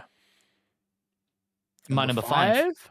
My number 5 is Dredge. My second fishing simulator game of my top 10 this year. I loved Dredge when I played it. It's not on Game Pass, is it? No. I keep thinking it's on Game Pass, but it's not. No. But it is available on Xbox, so go play it. For me, like, Dave the Diver keeps adding all these mechanics that make sense. Dredge is way more simplistic in what it does, but it just keeps adding to the mystery and the atmosphere and the story and the characters. And the way it builds more mechanics in is by letting you travel further by the way you upgrade your ship. And I just love that. And I think the pacing of it's fantastic. And it's genuinely scary in moments, at least briefly, before it gets a little bit goofy. But it's great. It's great. And I love the mystery of it. And I love the creepiness of it. And I think the music's great. And the atmosphere is great. And it's well worth playing. Go play it. Great. That is on my honorable mentions. So I did end up playing this game because of you. It probably would have scraped the top 10 if I had played more and played it earlier, like you told me to, if I'm being totally honest. But yeah, I only put 3 hours in, but those 3 hours I had a ball. I absolutely loved it. We streamed it on the My Xbox and Me Twitch and YouTube channels. Me and the audience, I was doing funny voices for each of the characters. They've got their own little stories they're telling. You go rescue a man from a tent who's just out there, and you go and get a man's son's ring, I think it was. I can't remember. Just these little mini stories that are going on while you're focusing on, I've got to make money. I've got to do this. I've got to do that. I've got to upgrade my ship. I've got to do this. I've got to do that. And yeah, I totally agree with you. I don't find it that scary or creepy, honestly. Especially when I'm playing games like Resident Evil, and Alan Wake and things like that, right? But I do understand what you mean in terms of like there is the one thing I will say about it. It does have that moment when you are that first time, especially when you're going out in the ship at night and you can't see anything in front of you. You've only got that tiny light on, and you're sort of just like, I should just go back. Let me just go back. But you're like, but I know the fish I need only comes out at night, and it's over there. I need to go get it. And yeah, the mechanics of the fishing is actually quite fun as well, and the dredging as well, and things like that. It's just it's overall a fun game. How long did it take you to beat roughly? I somewhere on the 10-hour mark, but I think probably less. And I think what it does really, really well, like I said, atmosphere and story and stuff, but is like fucking with you as a game. Like, we'll talk about a game a little bit later that I think has some cheap scares in it. Whereas this, I think, really doesn't, right? Like the way that everybody in the thing just tells you, like, oh, you're the only fisherman out there. Like, you're the only guy who's brave enough to get out there. Oh, I know what you're talking about. And then you start seeing other ships out there, and you're like, what's going on? That's terrifying. I don't like it. It's just really cool and clever. And it always makes you want to travel further, even though you know you really shouldn't. Yeah, no, 100% agree. Yeah, not on my list, just because I've not played it yet. But I did pick that up with Dave the Diver, so I got the bundle, so I have them both to play properly. Yeah, and I need to get to that DLC as well when I'm done with Dave the Diver, and I'm super fucking excited about that. And it'll probably push Viewfinder just even more further away. It really shouldn't. It really shouldn't. I know, but it will. My number 5 game, Street Fighter 6. My whole top 5, with the exception of the number 1 spot, was actually very difficult to order. It wasn't super easy. Street Fighter 6, probably. Did I say Street Fighter 5 or did I say number 5? I'm forgetting. I think you said number 5, Street Fighter 6. Okay. Yeah. I think online wise, the game's fantastic. It runs very smoothly. The netcode's all really good. I think the World Tour mode is fun enough. It is very cheesy and corny. It's not necessarily like the story mode you'd get from Mortal Kombat, but I do think it's still a fun time in that world. On top of that, like the way they've revisited all the characters in this game is fantastic. I think this is probably the best fighting game Capcom's put out in a while. Probably since Street Fighter 4, which they've had quite a few fighting games since then. And it really does sort of etch even further Capcom's sort of return to form in the powerhouse that they once were, which is very, very dope to see. All around, if you're a fighting game fan, specifically if you're a Capcom fighting game fan, and even more so if you're a Street Fighter fan, this game is phenomenal. I couldn't do anything but giving it praise. I think microtransactions suck, but I think all around in most games this year, anything that's had microtransactions have kind of sucked. Even Fix didn't really mention it, but Mortal Kombat. I said I didn't. You did say you didn't know. Yeah. No. I know. Yeah. I knew there were problems. I didn't experience it, so I played the story mode. Yeah. Yeah. I wasn't saying that you were like sort of. No, I know. Whatever. Yeah. But yeah, it's just all around the board. It's been pretty not great for microtransactions, but other than that, I do think this game's just fantastic. Absolutely phenomenal year for fighting games, though. If only Tekken came out this year. Not too long though. Not too long to wait. So excited for Tekken. Peace won't shoot, right? Yeah. My number 5. So we talked about Viewfinder having one of the best mechanics. My number 5 is Cocoon, which I think had the best mechanic in a video game. So again, this is from the developers of Limbo and Inside. Again, I don't want to talk too much about the mechanic itself, but it is very cool how you basically jump like worlds within worlds to solve puzzles, and when you finally get to like the end level of all that, and you're using multiple worlds and multiple puzzles across multiple like different elements, it's just and then graphically it's amazing. It looks beautiful. The way that I don't think this game could have worked as well as it did if it was a last gen game, but the way that jumping between worlds instantaneously is done is fantastic. And yeah, it captures the kind of like the puzzle elements that Limbo and Inside kind of had of being like a 2D like side-scrolling platformer puzzler. This kind of takes into like an isometric 3D one. It kind of opened up so much more like in this world. And yeah, I can't say enough good things about how good of a puzzle game this is. That yeah, I would choose this over Viewfinder. But yeah, it's such a fantastic game. And it's on Game Pass. So go play it for no Great extra get for cost. Yeah, absolutely fantastic get for Game Pass. I was too dumb for it. Really? I totally get what you're saying about worlds within worlds and puzzles within puzzles and da-da-da-da-da. And I got quite early on in that and was like, I see what you're doing. I cannot keep track of this. I'm a dum-dum. This ain't for me. And so I bounced off of it. So I was the exact opposite. So like I definitely got stuck in moments, but when you figure out the puzzle, it makes absolute total sense. Of course. And it does such a good job of making you feel like you're smarter than you actually are, because I'm a dum-dum. But yeah, I got through this game in like a single sitting. I think it was like, I want to say 4 or 5 hours long. So not exactly massive. But yeah, no.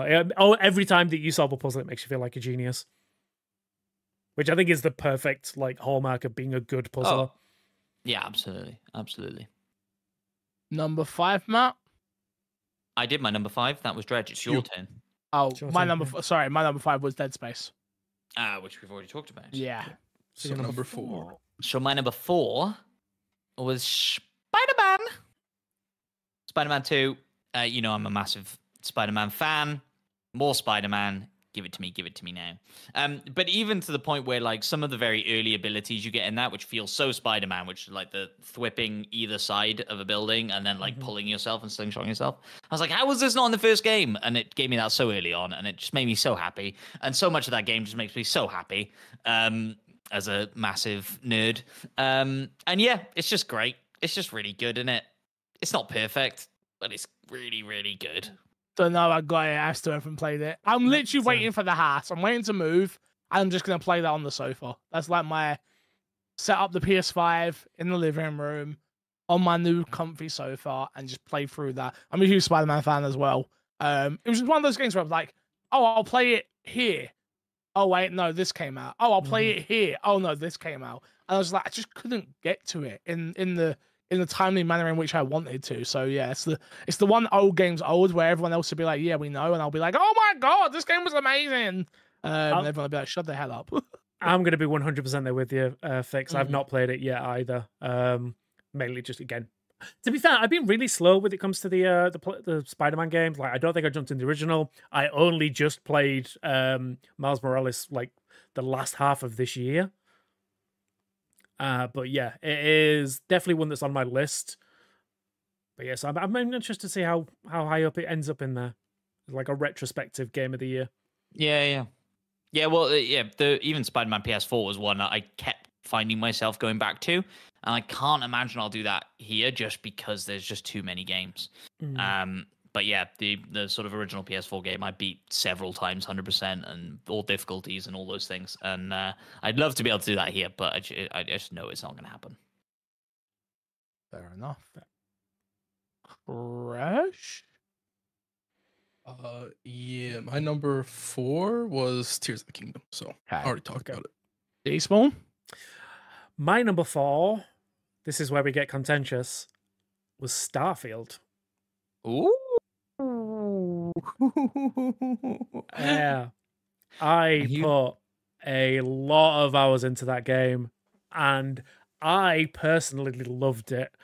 I can see why there were complaints about it, so the empty worlds and things like that.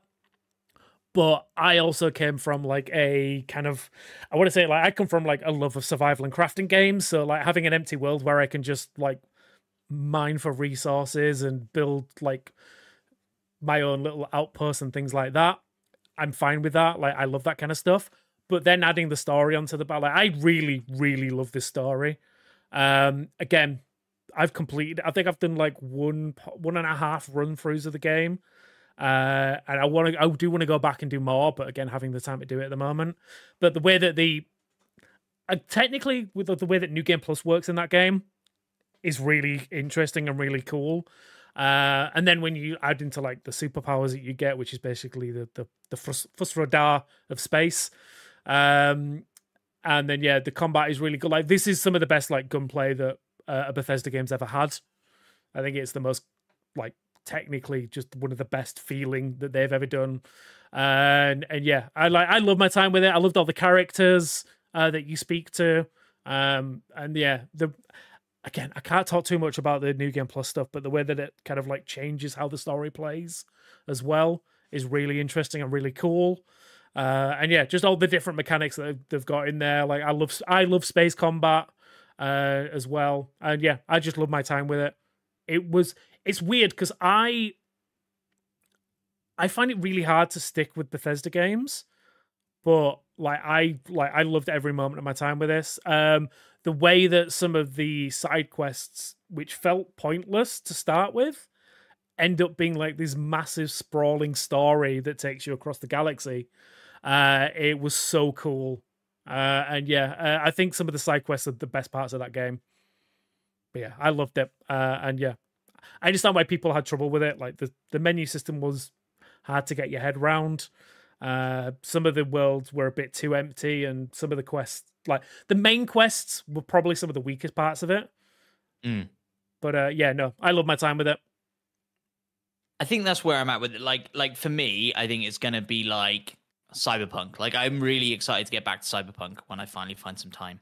And then I've seen, Bethesda have come out and said, oh yeah, we're adding city maps and we're adding new ways to traverse the world and stuff like that. And they've been vague about it, but it feels like, yeah, in a year or 18 months, Starfield might be the game that I wanted it to be. Go back in like 3 years. Yeah. I'm also like, getting updates then. Play it on PC and mod it, and stuff like that. And I know they're adding more mod support as well for Xbox. Yeah, correction, it's coming. Yeah, exactly. So yeah, I think that's what it could be for me. A 2025 kind of offline side quest game. Yeah, but it just didn't make it into the top 10 for me. That's fair. Fun fact: Starfield almost made it in the 10 slot. Fair enough. Did you finish it, Crash?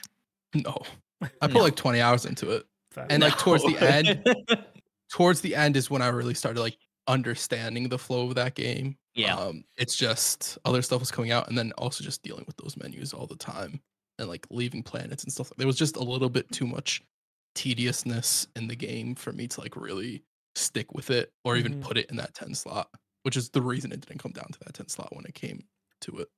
That's fair. Yeah, I checked my game time before we recorded this because because people being like, oh, you didn't plan off of it or something like that. I put 24 hours into this game.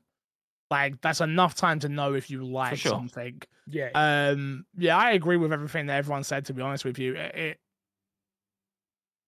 in 3 years' time, this game will probably be really fun to play, and it will have sorted out some of the problems in which I've had. But by that point, it will be too late for me. I know I think it's Phil Spencer who came out saying like, we want Starfield to be you know, like Skyrim and live on forever and and it's like, good luck with that, buddy. Like, no disrespect, but it's just not.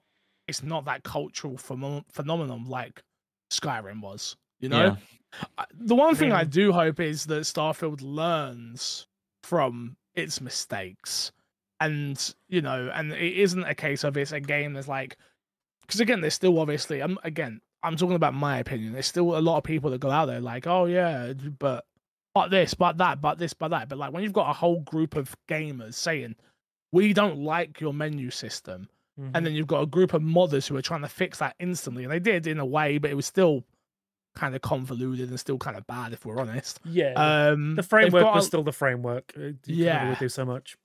It just isn't. It isn't the game I hoped it would be. Like I say, it improved on so many things. The open world is amazing, and some of the storylines there were really fun to do as well. And obviously, the shootings improved. All the things we wanted to improve improved. And then the menu system. I really couldn't get over how bad the menu system was. Really bad. So, yeah, so I didn't make my list, unfortunately. But I'm happy for you. I'm glad you got a game that you enjoyed with a watch that you love. Right there. I see it. Yeah. You forget about the watch. Where's the controller? The controller is there. Oh, there we go. Yeah. Go on then, Fix. What was your number 4? Number 4 was Resident Evil. Okay. Yeah, Resident Evil with DLC. So, cool. Yeah. Number 3, Matt. Background on my number 3, which might sync up with a couple of people, I reckon. It's Alan Wake 2. No? Oh, not syncing up with anybody. It's on my list, but it's not syncing up. No, oh, not syncing shit. up. No. All right. This is where we start having arguments when we're telling our numbers. It might be, let's hold on that, because I feel like there's going to be a bigger conversation around that in probably one more go. So sure. Yeah. Crash, number 3. My number 3 was Cyberpunk Phantom Liberty. Boy, oh boy, was that expansion good. As far as like, got very close to beating it. I did not beat it. I made the mistake of trying to beat that and Sea of Stars at the same time, and I wound up beating neither of them. That happens. But what's it called? The way they do first-person action scenes in that game, specifically if you play through the opening, is all you'd have to play the first, the stuff that unlocks it. But even more so when you keep playing it, it really does feel like a first-person action movie in a way that I don't think many first-person games have done before. The voice acting's phenomenal. The story's phenomenal. It really sort of encompasses everything Cyberpunk they wanted Cyberpunk to be, and I'm not talking about the 1.6 update or whatever it is with the new combat and all that stuff. I'm talking about just specifically what's in Phantom Liberty. It's very, very good, and I would say it's probably one of my favorite expansions I've ever played, and just gave me a whole new appreciation for the world of Cyberpunk and what they can do with it in the future. Okay. It was also my number 3. This is where I was worried it was going to get contentious, because it is technically a DLC, but that thing is like just Phantom Liberty. Your list is your list, mate. Yeah. Do you? I think I did about 16, 17 hours in, so I completed it. I managed to get through the entire thing, and yeah, agree with everything you say. Idris Elba is a fantastic addition. Like, yep. I was worried like getting Idris Elba in a video game would be like, oh, he's going to be like phoning it in, but no, like this is probably some of the best acting I've seen in a video game. He is so good in it. I genuinely like, to the point where like the character models and like the way that they look at you and interact, I was trying to second guess who was going to double cross me or in what way. And I was doing that through the entire story. I couldn't see, nothing was signposted. It was so well written. And yeah, the gameplay elements are just like, it's more Cyberpunk, but better. Yep. And yeah, it was, as a standalone gameplay experience, it was easily one of the best things that's come out this year. Okay. My number 3 was Hi-Fi Rush. Okay. So there you go. So Matt, your number 3. Number 2. Your number 3 was Alan Wake. Is Alan Wake. Cool. And your number 2 is Lies of P, which we've already talked about. Yeah. Okay. Crash, your number 2? My number 2 was Lies of P, which we talked about. Okay. So, my number 2 is Alan Wake. My number 2 is Baldur's Gate 3. Wow. Wow.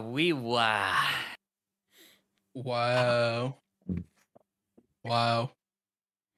All right, let's talk Alan Wake. Let's talk Alan Wake. Let's talk Alan Wake. Yeah. So spoilers. Alan Wake is my number 1. Yeah. Go on, Matt. You kick us off. Yeah, I think this is a triumph in a year. Well, in a good, really, really, really good period, and probably like you could say like a revival for like the survival horror genre, right? Probably starting with Resident Evil 2 remake. I think we've had bangers every year since then. And this year, Alan Wake 2 is fucking phenomenal. And a year where you could have claimed that Resident Evil 4 would be the obvious survival horror game of the year, I think Alan Wake does everything better, unfortunately, than Resident Evil 4. Certainly from a horror perspective, and I get that Resident Evil 4 is much more of an action game. And a remake is the only point I'm going to make. And a remake, sure. Yeah. But I think they did a really, really great way of modernizing that remake, right? And you've got Dead Space, Resident Evil 4, and Alan Wake all in the same year. Like, oh my god, what a between those three, right? Yeah. But for me, like as somebody who falls in love with Remedy more and more and more every single game I play from those guys, like Alan Wake 2 for me is their best game. It is phenomenal, and the way I think it pushes video games forward, in sort of a mixed medium way, is better than any game that's come before it. Atmosphere, I think, is way up there. It's just its uniqueness as well of like, one of the early scenes being set in a, for lack of a better term, haunted theme park that is coffee themed. Like, what a great idea! Like, I know it's so Sam Lake and it's so meta, and the kind of whole game is.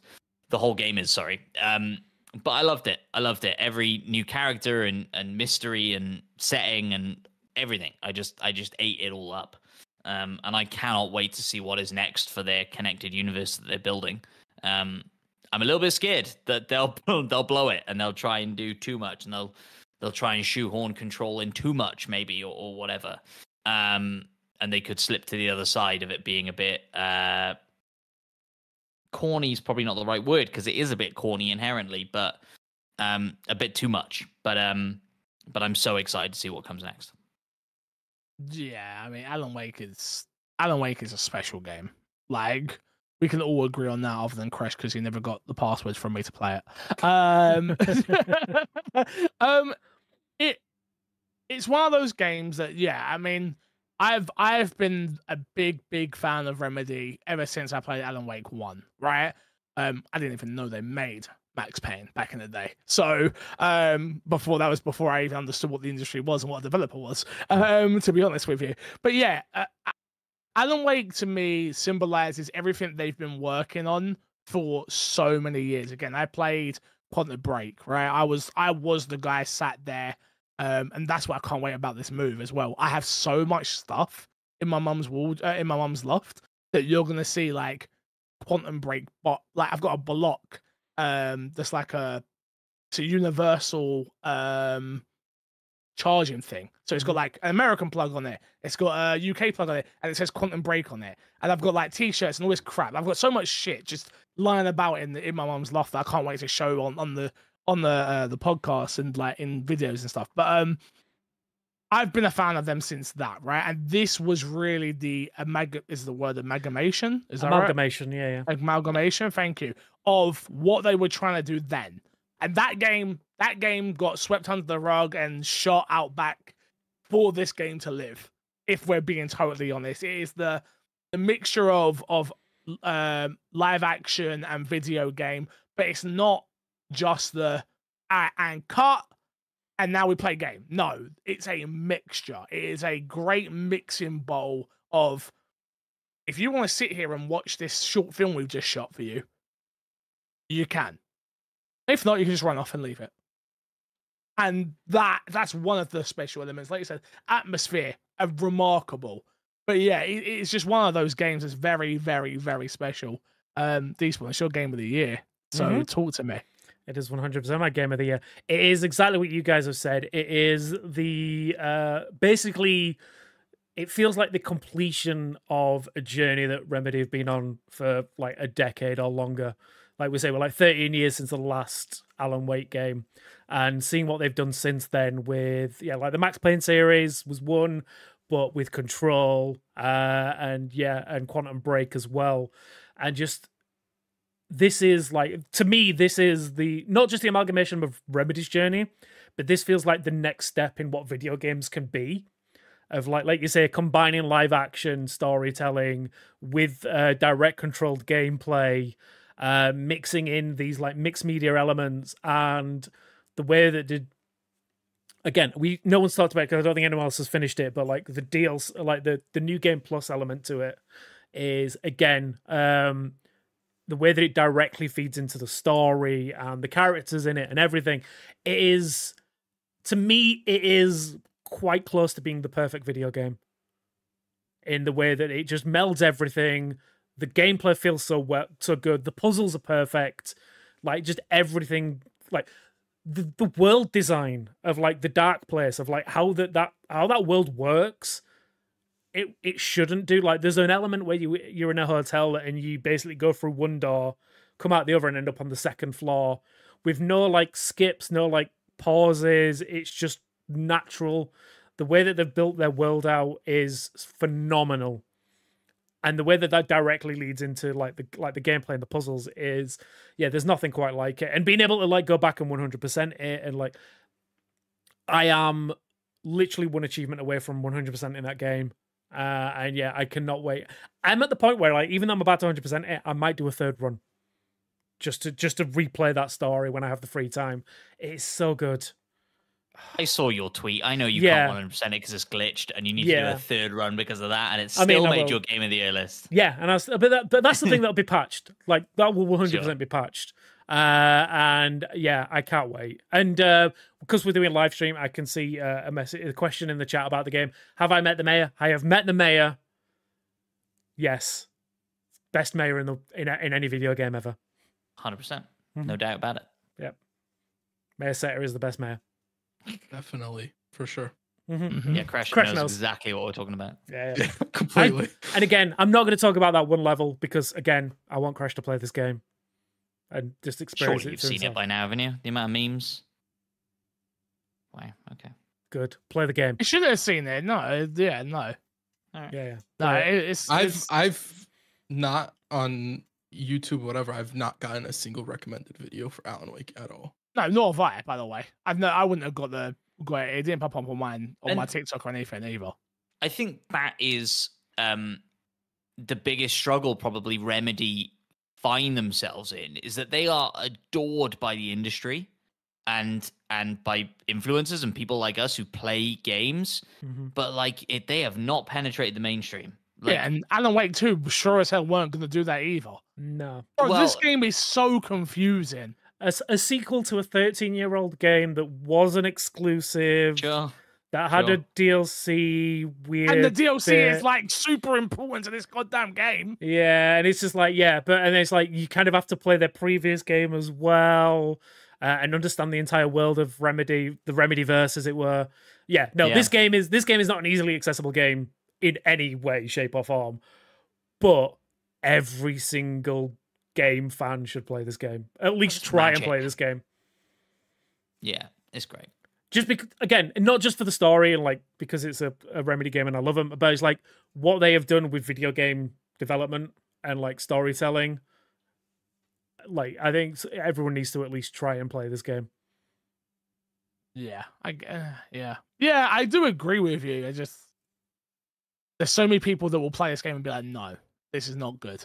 Like in terms of like from a story perspective, because it is just so confusing. Yeah. And to be fair, I felt like that about Control for the first few hours of Control. Yeah. And then it just did one thing and I was like, that's fucking dope. And then I started like looking at it from a different lens and I was like, I'm all in. Like, that's Remedy. That's Remedy, right? Yeah, exactly. To be fair, I think when it clicks with you, Sorry, go on. Alan Wake does the exact same thing. There is a turning point near the end that like kind of like makes sense to like why they've got these weird two stories going on. Yeah. That just when that clicks, it's like, oh, okay, I get what they're doing and why they're doing it and why they've decided to do it this way. Yeah, I'll say no more. Just play the game. Just at least finish one run. That's all I'll say. And if you played Alan Wake this year and really enjoyed it, go back and play Control. I've not played Control. Try and go back and play Alan Wake. I say try like it's difficult. It's not if you're an Xbox fan. It's on Game Pass. But like it is difficult from it being dated point of view. At least in gameplay mechanics sense. Those stories, the stories that Remedy tell are phenomenal. Even Max Payne, right? Like the latest Max Payne game that came out is fucking brilliant too. They don't miss really, but they aren't super accessible games. No. They're not a pick up and play game. They're not. Like you have to invest your time in the story and getting like pay attention basically. But yeah, I think the reason this was number one rather than number two, which we'll talk about everyone else's number one because it's the same game, I know it is because I also grew up on TV shows like Twin Peaks. Sure. So having a game that I can control that has that same like unnerving, confusing element to it, I'm totally there for that. It's just this is a game custom built for me. I love it. Fair enough. Well, number one, Crash. What is it? We get to talk about the actual game of the year now. Yes, the actual game of the year. Baldur's Gate 3. Absolutely. Yes. What a monster of a game. But bro, you don't even. I promise you, you don't even know. I ain't seen anything yet. I am sitting at 91 hours. All I've done through Christmas is play Baldur's Gate. Me and Haley, Boxing Day, Christmas Day, New Year's Day, have been playing Baldur's Gate. And when I tell you, this game holds such a special place in my heart, it is scary. Like, there's only a certain time where a game comes out and I go, yeah, this is one of my greatest games of all time. And Baldur's Gate is on that list. It's impossible for it not to be. Again, I'm a light fan of D&D, right? But that was enough to go, I'll check that out. Crash, I promise you're just getting started, mate. But God, please talk to me. I mean, look, the game really just lets you do whatever you want. It doesn't hold you back. If you think like you've outsmarted the game in some sort of way, like I did something they didn't expect, you'll have characters reacting to what the nonsense you did. Yep. And treating you like you're an idiot in some cases because you did do something incredibly stupid. The world just completely reacts to you, making it feel like you're actually in it. On top of, you've mentioned it a lot when you talk about the game.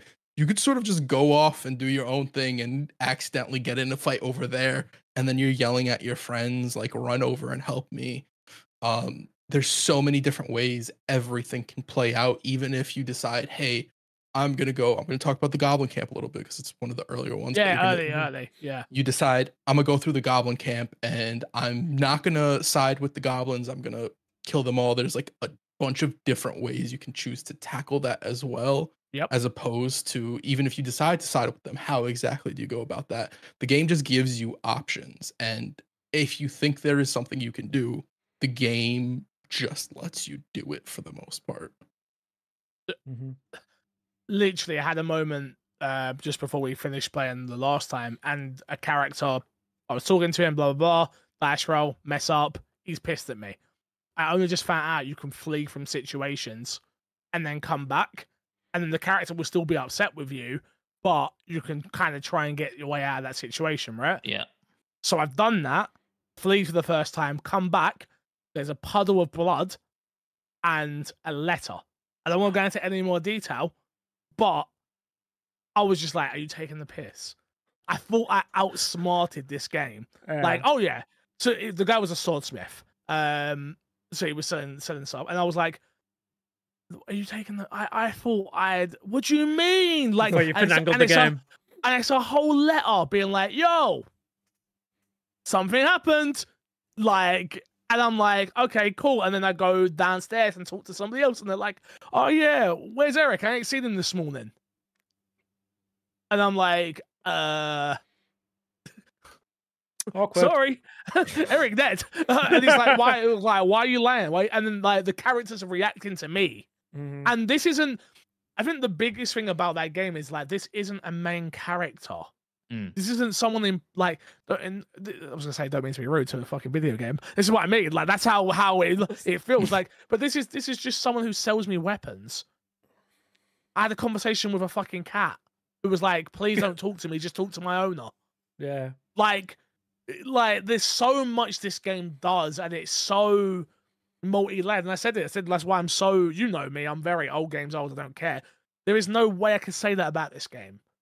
Like the same way I think about Resident Evil, the same way I think about GTA 5 is the same way I think about Baldur's Gate 3, which is like, you'll play Baldur's Gate, please. I'll play. Yeah, what now? We plan now? What right now? Yeah, let's do it. How long you got? 10 minutes? I don't care, I'll play 10 minutes. Like it's like crack, cocaine, I imagine. I've never done it before, but I imagine it's like it, you know. It to me, it's just so special. Matt, talk to me.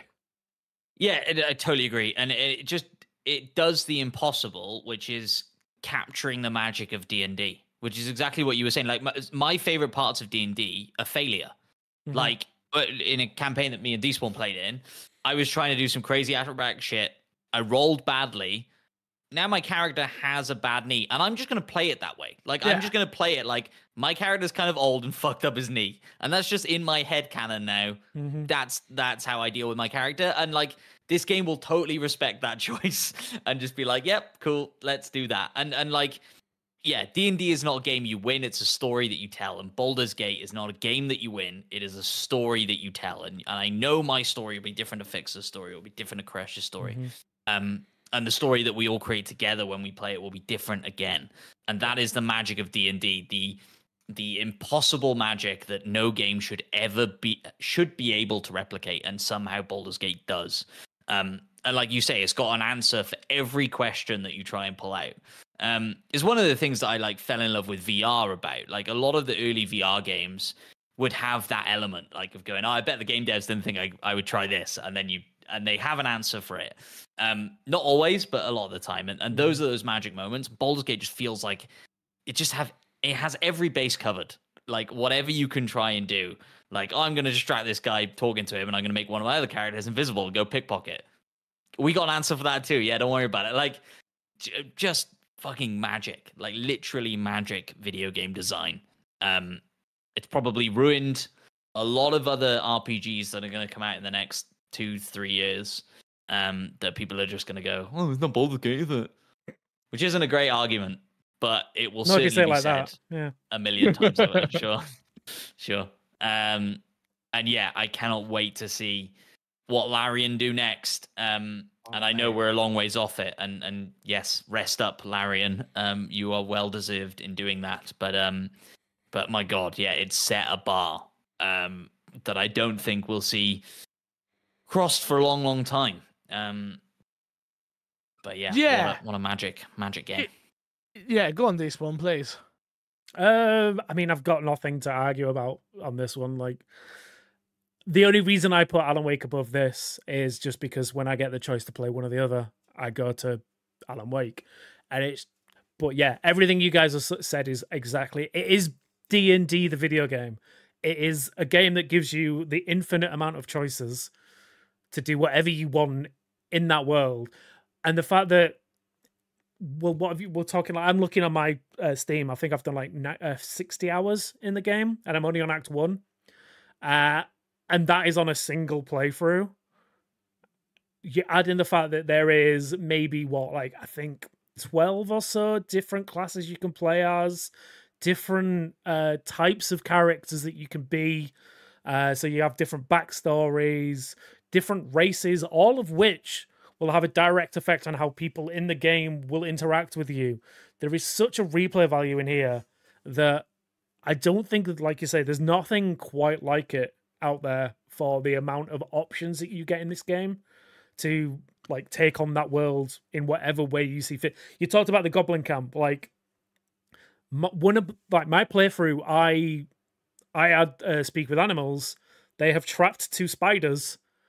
I spoke to those spiders, convinced them to go attack everyone, used the sleight of hand to unlock the gate, and just let the spiders go wild and like murder everyone in that Goblin Camp.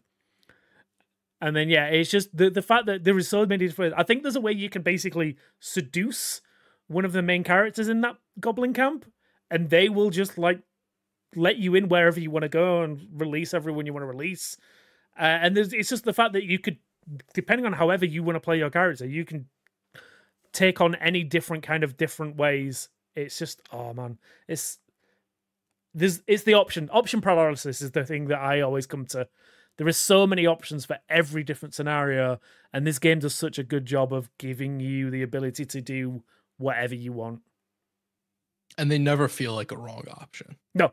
Like the game never punishes you for really making the choices you make. Yeah. Unless it kills you. But again, it kills you.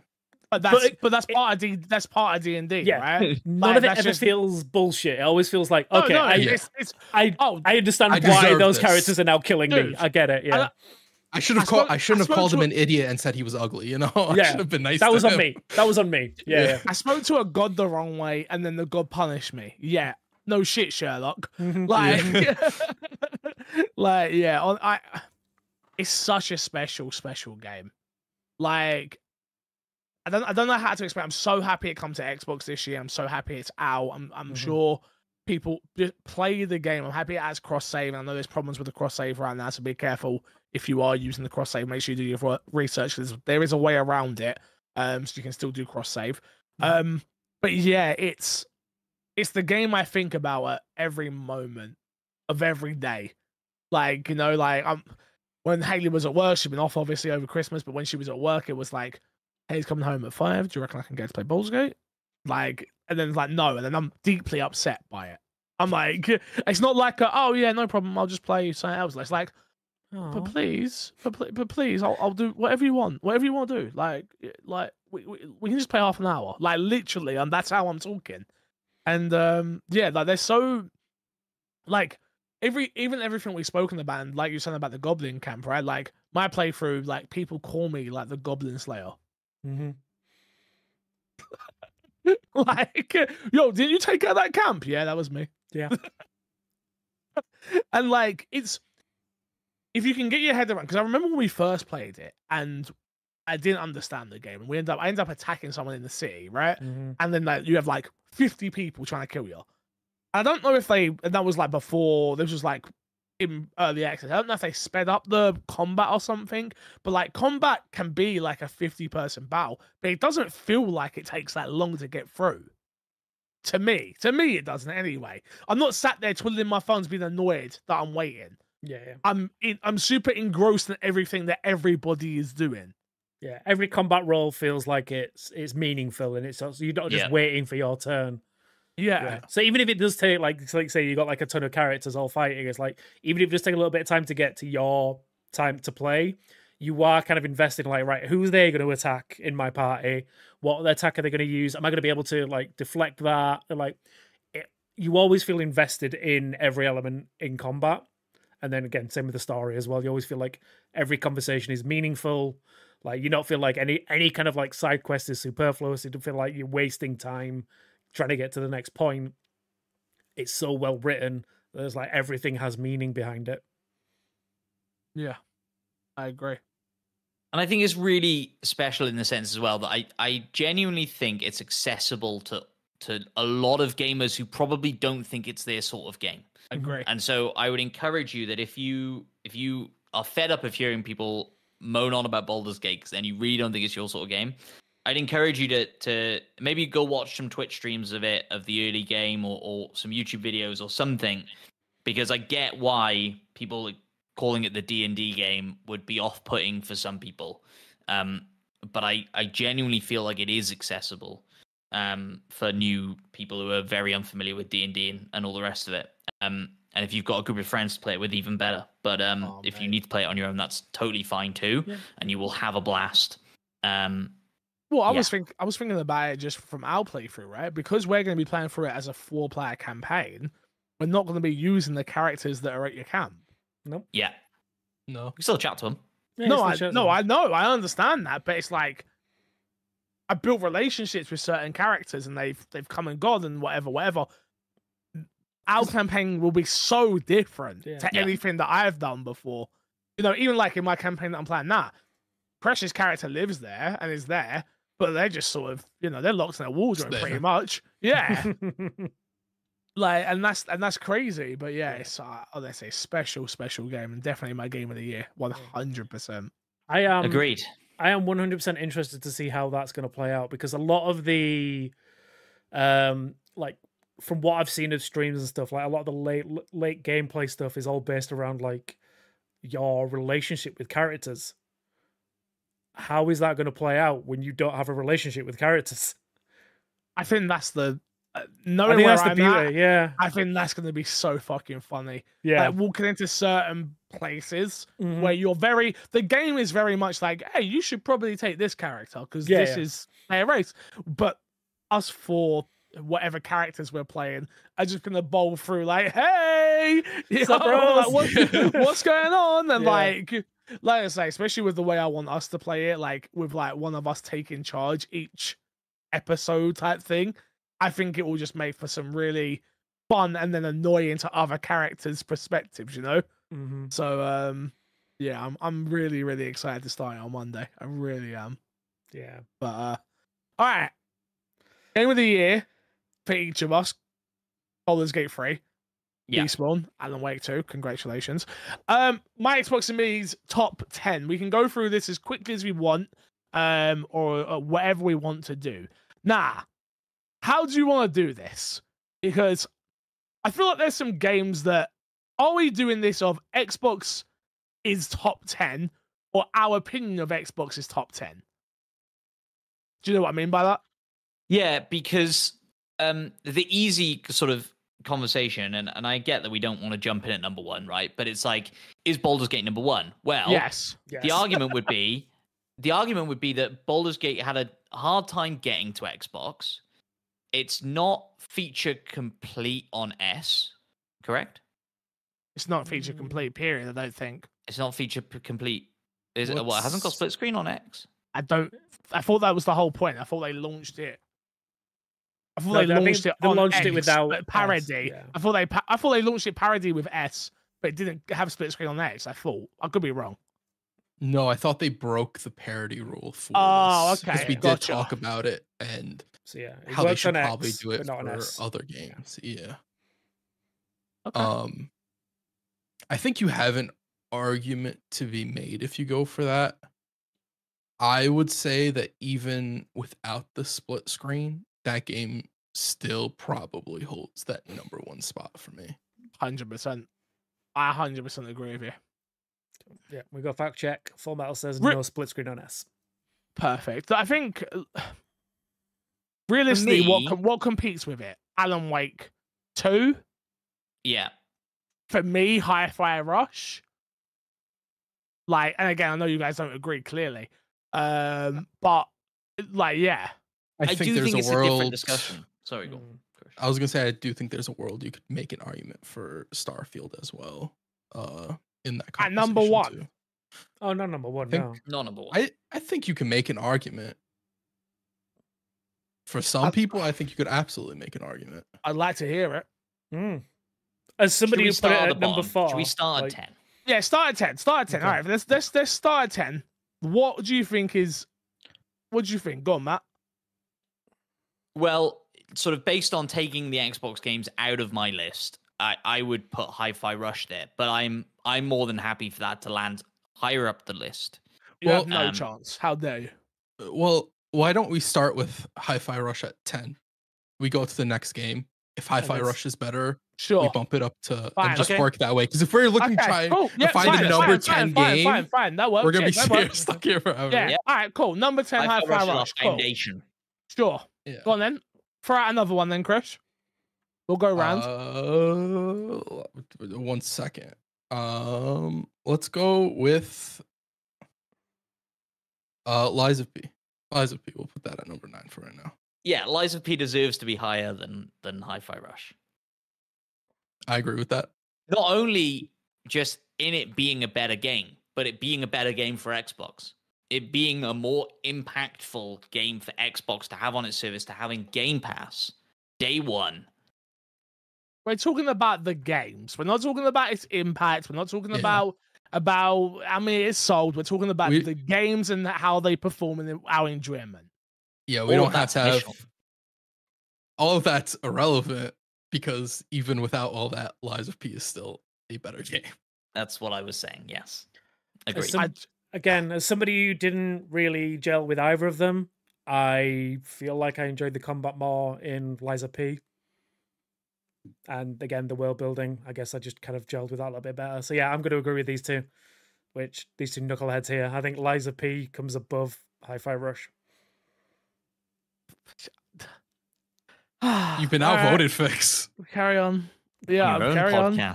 Carry on. Ousted.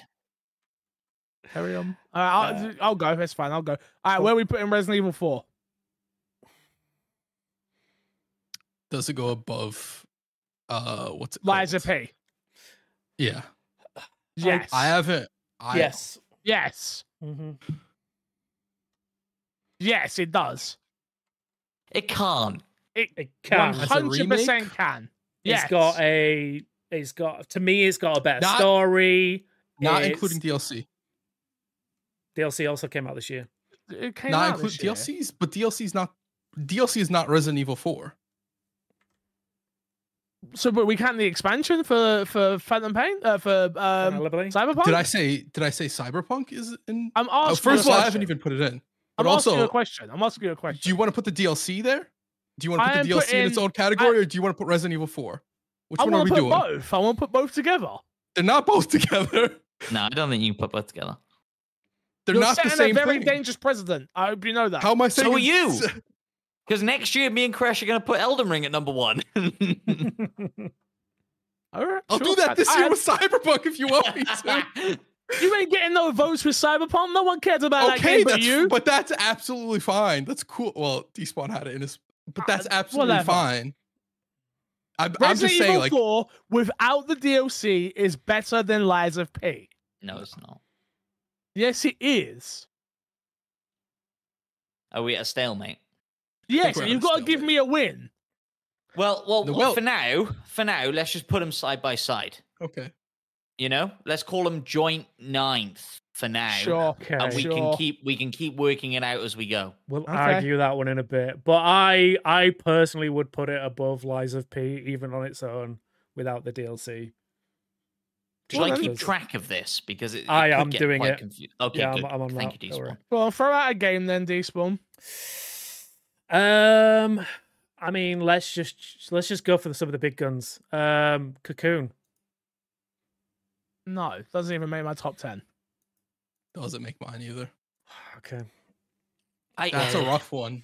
It's a rough one. I can see it being up there, but for now, let's just put it in the 10 slot and let's bump everything else up. So we've got. No, it doesn't make the top 10. It might drop off the bottom. It doesn't even make it. That's wild By to me. By that logic, okay, cool. We might as well throw Baldur's Gate at 1, Alan Wake at 2. You might as well throw them in there then. Okay, sure. I mean, that's not a surprise to anyone. That is happening. Sure, fine. Yeah. Leave them two there, right? So we're basically arguing for the bottom half now. Yeah. So, okay, number 3. Okay, yeah, go on then. No, there's no way Cocoon makes the top 10. There's no way. It's a great game. I'm sure it was fantastic. In this year of what came out, there is no way it makes the top 10. All right. Okay. That's fine. Like I said, I'm just putting games out there. We don't have to agree with them. That's fine. That's fine. I hear you. Right. And you can make your argument. I'll listen to you. I mean, I made my argument in the personal top 10. I think this was an amazing get for Game Pass. I think on its own, it is one of the best puzzle games this year. Can't mention Game Pass. Can't mention it being an amazing get for Game Pass. I agree. Like said, we can't do it for Lies of P. We can't do it for. And I agree with that. You can mention you can mention it, but we can't be voting. Part of the decision. We can't be voting on. Okay, that's fine. At the end of the day, you're arguing a company making another deal with another company. We can't control that. What So we we're can just control on the is our merits of the enjoyment game of itself. video Okay. games. 100%. Yeah. Okay. Well, then, yeah, in that case, then I still agree that it should be in the top 10 because it is, in my eyes, the best puzzle game that's come out this year. By quite a long margin, minus Viewfinder, which isn't on Xbox. But again, that's just my opinion. Put it in number 10. Put it in number Okay. 10. Put it in number Put it 10. in number And 10. bump everything out. I'm bumping this off. Don't worry. I'll come up with something. Don't worry. Okay. Matt, throw out a game. I'll throw out Hogwarts Legacy. It's got to be in there. Does it?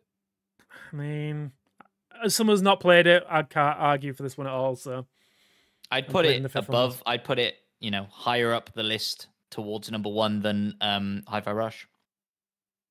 Yeah, I wouldn't. But you can easily slot in at number 10. damn it. Okay, bye, Cocoon. Oh, so Cocoon's No, above it? I didn't say that. No, it No. can slot in at number 10 and Cocoon can go bye-bye. But again, you're talking, I think, again, it's hard, right? Because Cocoon isn't my type of game.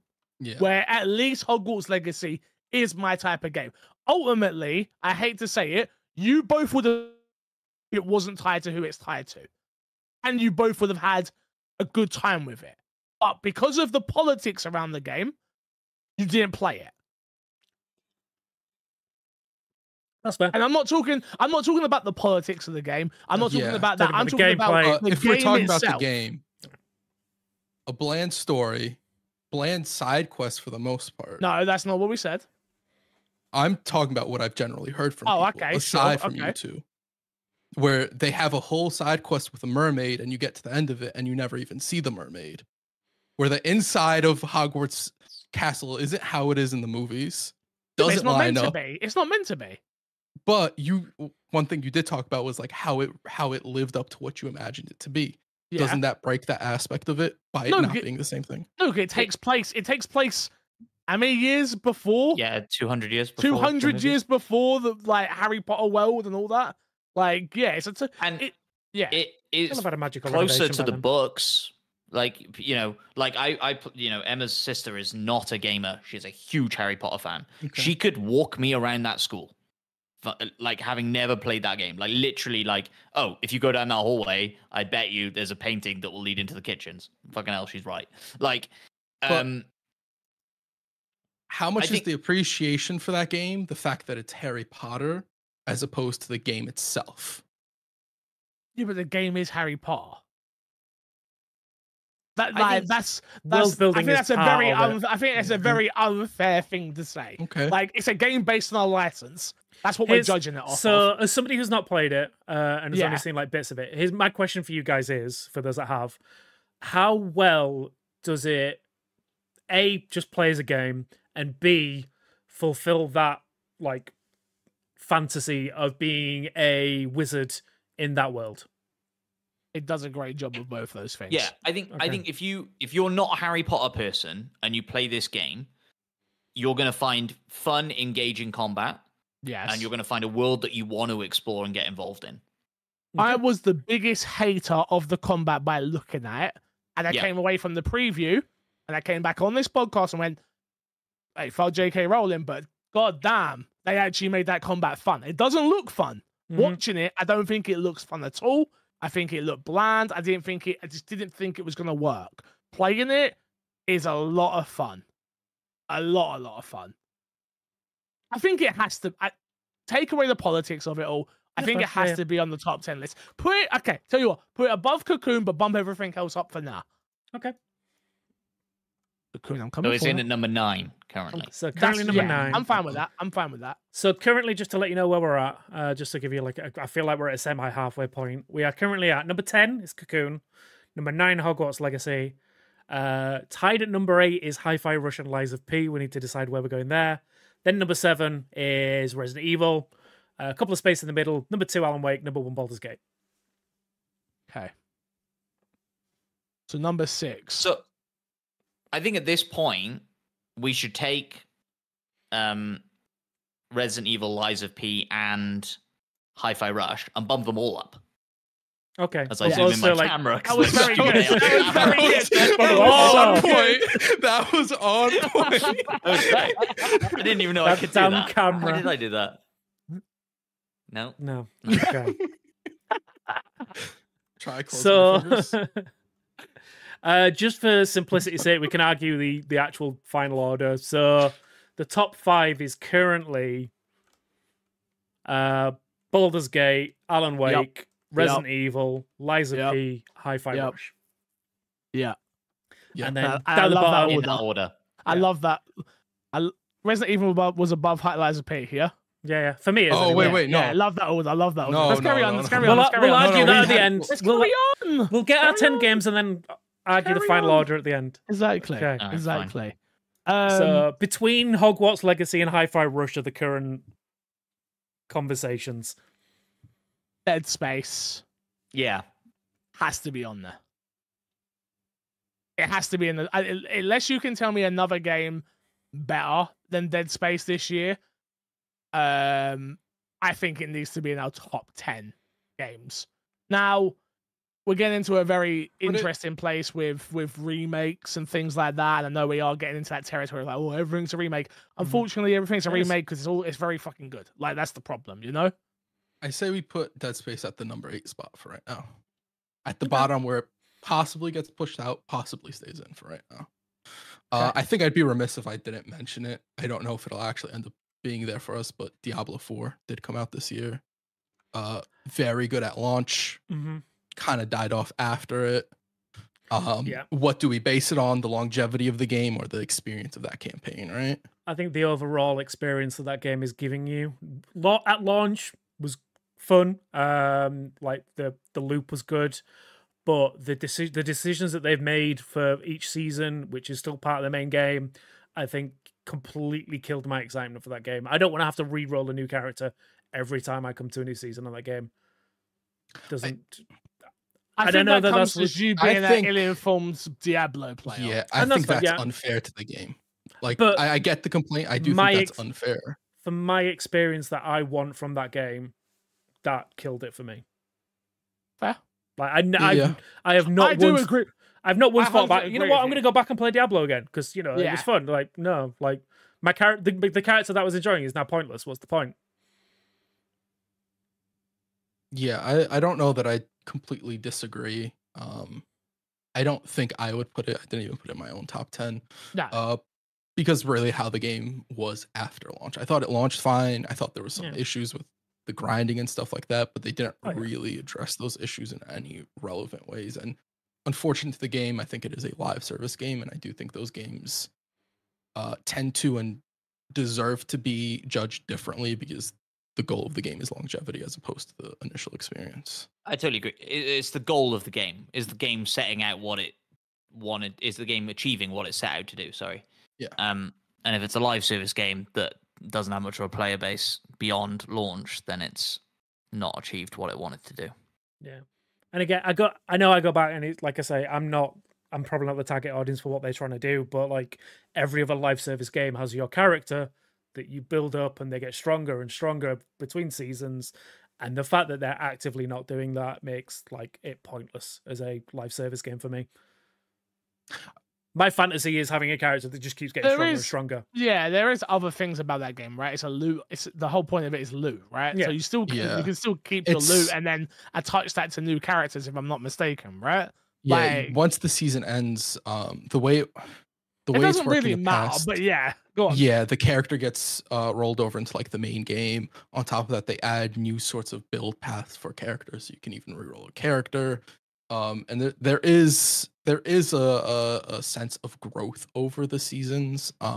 It just isn't the way you would experience a typical MMO, which the game isn't an MMO, right? It isn't one ever growing character. It is a Diablo experience. It's a live service dungeon crawler, and I get that, but it's the live service elements that I just don't think they did well for me. That's fair. Let me throw out a game for everyone. Go on. And does Starfield deserve to be in the top 10 list? I think yes. Yes. I think you can take away the problems I have with the game, the fact that I still put 24 hours into the game says something for it. It is still a special game in certain aspects. Where it goes on the list is where I struggle.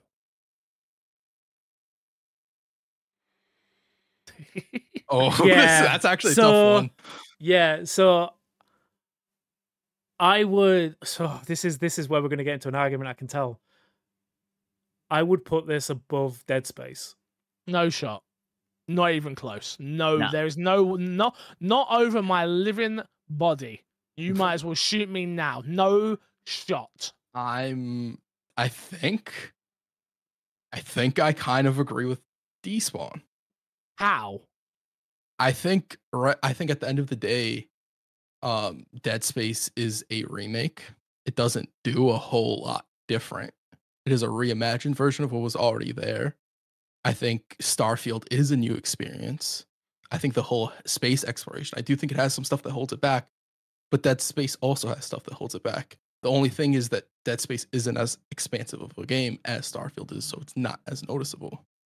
Don't worry, Fix. Let me tell Crash why he's wrong. Please.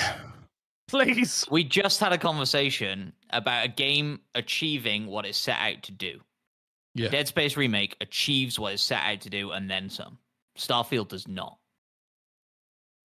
I My don't. guy. Okay, My God. so I don't know if I agree. what with is that. it that Dead Space sets out to do? And this is where your whole argument's going to fall. It set out to give us the most sophisticated space game ever. It doesn't do that. Matt, go ahead. What does Dead Space set out to do? I think That's what it Fix set out to do. Fix misunderstood what you were saying there. No, Crash. I didn't. Right. I just went with it. Shut up, man. Don't Cool, talk cool, to me, cool. all right? Fight me. If you say so Dead Go on, Space, go on. Dead Space set out to remake and then go above and beyond remaking a classic. Oh, Dead went Space. I thought above you and- said. Yeah, exactly. Starfield. That's what I thought. Oh, yeah, I meant that's what- Starfield. Yeah, it there we went go. above That's and where you're wrong. beyond. It went above and beyond in fixing the story. No, No, I mean, but it it's went only- above and beyond in making the game, I think, scarier than the original. Like by Great. building atmosphere and building even new, like sort of not necessarily new segments, but treating segments of the game in a different way. Like the lighting thing is what I'm talking about, right? Like I the, know. like, Yeah. yeah, and kind of exceeding expectations on going in a similar way that Resident Evil 4 did, I think, of sort of going, you think you know this game, here's a scary element you didn't think was coming or whatever, like I think I think it did what it set out to do and some. Starfield did not. Did Starfield did it? I disagree. No, What did Starfield set out to I do? 100% disagree with you. Starfield set out. Sorry, go on. I guess, Peaceful. yeah, I agree that Dead Space 100% did exactly what you just said. It went, it took a old horror game and made it a suspenseful, beautiful looking experience that doesn't retell, but kind of repackages a story in a really good way. However, Starfield does tell so many different stories in such a fantastic way. Despawn. Let me stop you right there. Go right ahead. Matt, what is the goal of Starfield? Because I don't think Matt's. What is the goal of Starfield? Why don't you tell us, Crash? Why don't you tell us what the goal is? The goal of You seem to Starfield think you is know, so space tell us. exploration. That is all it is. It is a So- much more realistic view of space exploration. So the emptiness, as much as it's dumb that Bethesda said this and responded to reviews with it, Mhm. is by design. It's supposed to be like Sure. that. It's a Sure. So it exceeds and hits what they it wanted exceeds to in what do. it tried to do, and this is the problem with it exceeding. This is what probably it with It your tried to seems do. argument. so well that It's- it's boring. No, I think. Look, But it does it well. Sure. I think that's a bad argument, but like I think like You're making. no, because I think what Starfield set out to do was to make a RPG with the impact of Skyrim, Agreed. and they have not done that. Agreed. 100%. What makes you think they tried to do? They tried to set out with an Because- RPG with because Phil they're a Spencer's games direct company. quote. Phil Spencer didn't make the game. Phil Spencer trying to sell you the game. Phil Spencer tried selling you Redfall. But You, I get it. You believe his words on Yeah, but then we Phil can't Spencer forget did also that. go like, "Oh, Redfall." I mean, Yeah. just my final argument on this, because I feel like we're going around in circles, is I still think, because I watched your entire playthrough of Dead Space, so I've seen the entire story. I've played the original. Who, me? Yeah. Oh. Yeah. So I've seen the story of Dead Space. I know what that game is. And I still think the side quests of Starfield did a better storytelling job Then Dead Space? than Dead Space's story. I put more hours into a Starfield story and had so much more fun than what I saw from Dead Space. And that's not to say Okay. Dead Space was a bad game. I just think that the story elements that Starfield brought were better. Look, I'm with you, Despawn. Fresh was on your But side, you and now he's just- not. You talked about watching something. Yeah, no, This and is I get that. games. You were supposed to be playing games, no? Yeah, but again, I can't have that. Like, I'm arguing why it should be above, and I can't argue that. You can't even my argue gameplay- it should be above because you didn't play it. Okay, you I didn't did. finish. I You didn't played finish the both. story of Starfield. I didn't need to finish to know that it was boring and empty and complicated. And I'm not saying it don't deserve to be on this list, but you tell me it deserves to be above Dead Space, you're disrespecting Dead Space. And I won't stand for it. No way. Only EA's allowed to disrespect itself, all right? Nobody It does else. that a lot, yeah. It does that too much, okay? There's no Okay. way. There's no way. Okay. There's no way, Crash. There's no way. I'll disagree with the final answer, but I'm assuming it's going to go below Dead Space then. Give me I that. tried my give me best that. at arguing it. I tried my best. Yeah. Give me I mean, the 10-8-9. Give me the 10-9-8. so rundown right now. Cocoon, Hogwarts, then Dead Space. 10-9-8. So bump Dead Space up to 7, and then Starfield 8 right now. I can't, in good conscience, put it above Hogwarts, but There's no way. You're talking like I'm not sat here. Are you crazy, people? There's no way. Matthew, let me talk to you. Come here. Wait. Matthew, come here. Choose. Come here. Wait. I want you to choose come one. here. No, Dead come Space here, or Matthew. Hogwarts? Dead Space or Hogwarts? There's no way we're not letting. You're not getting everything you want. We're not letting these two go, Matthew. All right. Starfield goes above. Starfield goes above Dead Space. Cocoon is on this list. I don't give a crap what happens. We're not letting. You know this what? Go. We'll bump out Cocoon. You bump out Hogwarts. How about that? No. Okay then. We'll bump out Cocoon. We're Starfield not can bumping see. out Cocoon. I don't even care for Cocoon. We're not bumping it out no more. We're playing politics now. Have fun. It makes no sense. I mean, Read me the list. so number 10, Cocoon. No, number 9. From number one. From number one, please, Dan. Please, All please, right. please. Me. Baldur's Gate is number 1. Alan Wake is number 2. Okay. Resident Evil 4 is number 3. Lies of P Okay. is number 4. Hi-Fi Okay. Rush is currently number 5. All right, perfect. I'll give you put Liza P number 3. We're not are we no. bartering now? Are We're we not. bartering This isn't now? a bartering system. This is a what Excuse game me? is better I've than been not. doing this for 8 years. All It's right. definitely a barring system. I'm not barring. No. You have to play the game to get the right games in the list. I'll give you put Liza P above. Put Liza P above. I refuse. Bump out Cocoon. Put Starfield number 10. No way am I putting Starfield in number 10. Okay. You don't think it's number 10 on this list? I think it's better than Hogwarts.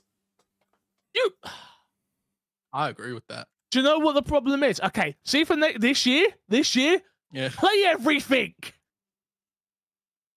All right. Now you can have the argument that I didn't play Cocoon 100%, and I'll be there with you, and I'll say to you, "All right, cool. I was played Cocoon." And you think it should be you think Starfield better? Do I think Use your Starfield's words. better than Use your Cocoon? words. Talk to me. Do I think Starfield is better than Cocoon? It's not even an argument. By the way, we're all friends here, and this is all for content, so relax. Nah, I Content, hate all of content, them. Yeah. No. I think you've gotta objectively say that Starfield is better than Cocoon. There you go. Objectively? Well, I mean, as much as you can objectively say something Objective's like a that. very strong word. Well, aren't we trying to Is be it- objective with our? I suppose we're Sure. not I mean, because we're bartering. We're But- barring which order a game goes but- and not no, on no, the merits of the the- game itself. the reason I say that I can't talk on the merits of Cocoon. Sorry. Is it objectively better because it's bigger and more ambitious? Because I don't think that makes something objectively better. That's the only way I could see what you're saying be accurate on Starfield versus Cocoon. Based off not even my opinions on either game, never played Cocoon, disregard my opinions on Starfield, but the opinions of people in general. People really love Cocoon. I think forget everything I just said because people love Starfield like that. This isn't the people's list. This is my Xbox and me's list, and we are my Xbox and me. You can't. This is my point. I'm with you guys. I hear you. I know I'm high rate. You can't argue against something from two of us who have played it if you haven't played it yourselves, and that's the problem with the Hogwarts conversation. If you guys would have played it, I would be like, all right, no problem. But you, politically, you chose not to play it, which I respect. I'm not saying I don't respect you both for it. I do. But you didn't play it. But here's the problem now with what you're saying is that by using that same exact logic, you could freely put it in #1 spot. What, and you're going to say, Legacy? well, we won't. Yeah, because me and Despawn didn't play it. If you two were to say it's #1 based off those rules, it just goes #1. No, but it's the same thing of why I play Lies of P, and the same reason why I play Dark Souls, and the same reason I play Elden Ring, and all these games. I don't play them because I want. Don't get me wrong. I play them because I want to, but I play them so I can objectively have a conversation there and say, okay, I have played this. Whether you've played an hour, whether you've played 10 minutes, it doesn't matter. The pure fact is, I played the game. I felt the game. I know how the game feels. And then I can objectively have a conversation around the game and go, yeah, that's better than this. But if you don't play the damn thing, you can't really argue against it when two people on the podcast have played it. I can't argue against Cocoon that it's not a great game. I can never say that because I haven't played it. What I can do is say the game isn't for me, and I would put Starfield above that. Is that not a fair conversation to be had? Yeah. Oh, okay. Just wait. I think we all agree. Yeah. I mean, if we want to play devil's advocate, I could also say the fact that I watched the entire Dead Space linear single player story means you couldn't. Not the same. No, you couldn't. It's not the same thing. It's not the same thing. You didn't play it. We play video games because we love video games. We play video games. We don't watch video games. It's a total different experience watching a video game than it is playing. And that's why I said to play devil's advocate. I'm not saying I agree with it. I get you. I know. Yeah, I don't agree with that. Yeah, like, man, I have a completely different you evil man. I see you. Go on. I was going to say I might have enjoyed Starfield more if I'd watched it instead of played it. Fuck you. No. That would be because you could have walked away to use the bathroom while they're walking to objectives. It was a joke. After they land. Yeah, that's what I mean. Edit out all the cutscenes. Edit out all the loading screens, and the menus, and just show me the movie. Despawn is... I'm disgusted with a lot here. All right, what is going to be number 6 and 7 then? So we bump it out Cocoon. Is that what you guys are saying? So currently, we'll just go through what it is now. Just put Cocoon. No, right now put Starfield at 8 or 9, sorry, and put Cocoon at 10. But when these next that come in, we're gonna have the same conversations. Okay. So what's not on the list right now? For me, Mortal Kombat's not on the list. Now, arguably, Crush is going to say, yeah, but Street Fighter was better. Yeah. Which again, that's just us two arguing against something. I can't argue against that Street Fighter was better. I didn't end up playing it. Mm-hmm. But I understand that Crush has the expertise when it comes to fighting games. No, but I'm being serious. You do on our podcast. So if you say to me, Street Fighter was a better game than Mortal Kombat, I'll put Street Fighter on this list all day long. No. Yeah, I get you. Street Fighter was a better game than Mortal Kombat, by the way. There we go. I believe it. Now, do we agree that Street Fighter should be on this list? Is the question. Is Street Fighter better than Cocoon? Yes. I don't know. I've not played them. I haven't played Cocoon, so I can't say that. Yeah, we have nobody that's played Cocoon and Street Fighter. No. But we have. I mean, I played a demo, but that doesn't really count. I played the demo. Do we count my one match on the Steam Deck demo? We counting that? Yeah. Was then that better Street Fighter goes on the list. Yeah, because I didn't play it. Yeah. Okay. Well, I did. Well, if we're counting it, then I played both, and I still prefer Cocoon. Yeah. Well, I did. So we're getting the win here. Throw Street Fighter on the list at what, 7? Yeah, we're gonna need to do a big reordering. I think we just need to get 10 games. I agree. on I the agree. list. I agree. All I right. agree. So number 7 currently is Street Fighter 6. So we're just missing one slot, right? Mm-hmm. Which is 8. It's 6 or 8. Yeah. Like I say, I don't really think it Whatever. matters. Let's get our 10 on the list, and then we'll reorder. So what are we missing? Well, we're 7 You up. could. Let me just quickly, really Cause- yeah, quickly. yeah, go on. You could argue Forza should be on this list. None of Yeah. us played it. You could argue that Age of but- Empires are Yeah. not enough to have a Age Could of you- I Empires did- should be on this list. Okay, Tuna. But yeah, go Go on. on. Age of Empires, was that just released? I guess we would count it because it just released on Xbox. It just this came year, to but I think Xbox it was this on year, PC. Yeah. Okay, no. PC Yeah, previously, you're yeah. right. You're right. Age of Empires should be on this list. Again, we didn't play it. From the stuff that I've played and I have on my list, the two that stand out, Phantom Liberty Yep. and Sea of Stars. Mhm. Both, I think, fair places to be on the list.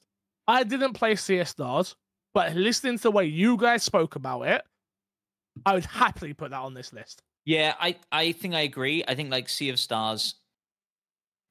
I don't know how I feel about putting Phantom Liberty on the list. As a Me- I don't standalone feel experience. I don't feel good about it. Okay. That's how I feel about it. Why?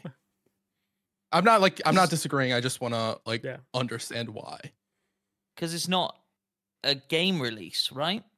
It's an expansion. We've included expansions before. Have we? we? have What have we included included Destiny as an expansion expansions. before? I've Before included your Destiny time. expansions. Before your Yeah. time, my friend. Okay. And then And also yeah. Well, if I'd been there then, I would have said I didn't like it. Yeah, that's fine. I would also argue that Fair. as a standalone experience, not including any of the base game or whatever, just the fact that it sits on top of it, Phantom Liberty on its own is a fantastic game. I would say it's worth getting the whole game just to play Phantom Liberty, even Yeah. if you don't touch the main game. Yeah, like I didn't like in my recent playthrough where I was trying to get through Phantom Liberty, I didn't touch a single element of the base game apart from when the DLC made me go into that area, Okay. and that is it. Like You there is can't though, right? You What do you mean? can't buy no, you Phantom can't. Liberty and just you- play no, Phantom No, Liberty. but No, that's yeah, Yeah, you that's, can. but You have to, you can get Cyberpunk and you have to get the base game.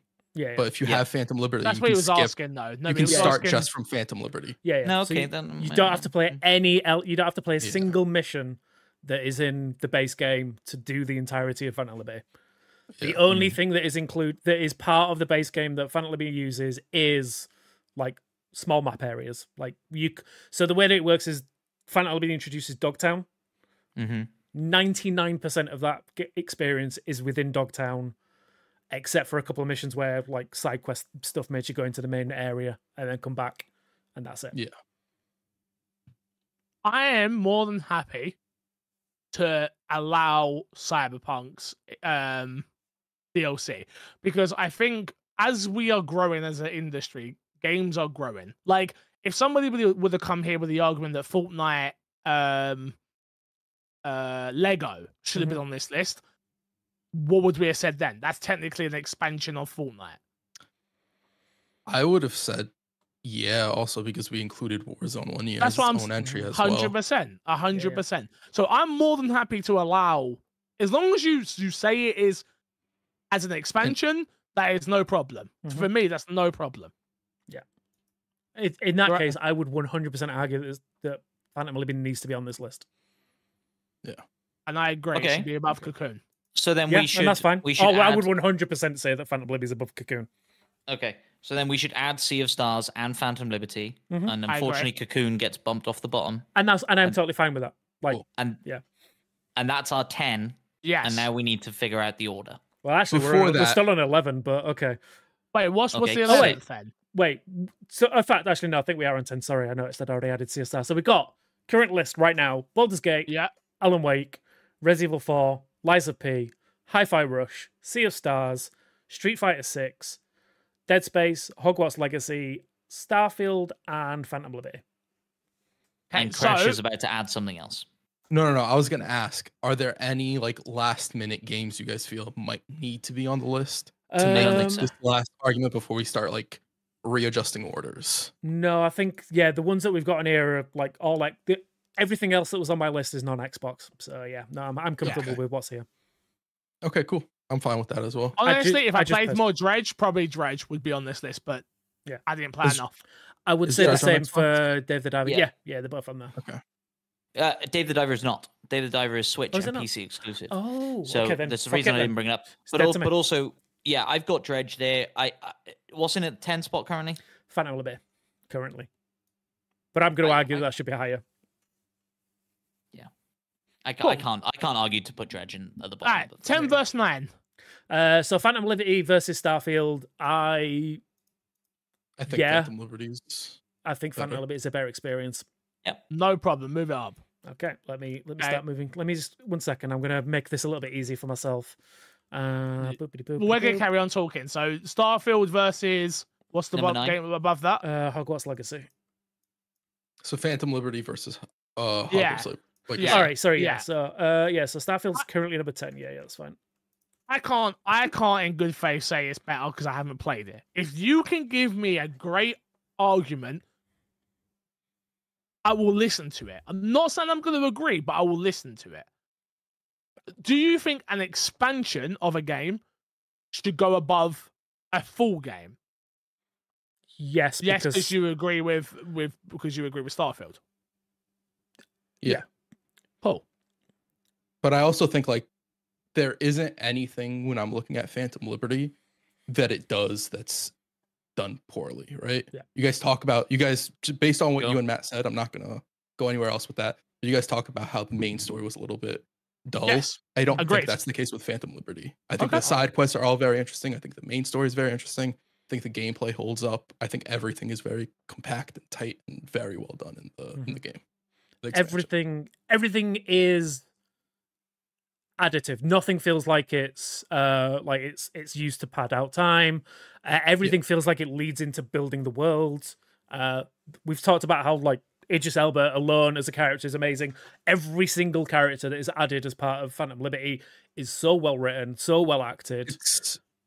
It's very much in the same ballpark of Baldur's Gate, minus the choices of where every character Yeah. you'll generally interact with all have interesting stories to tell, and all are performed very well by the voice actors.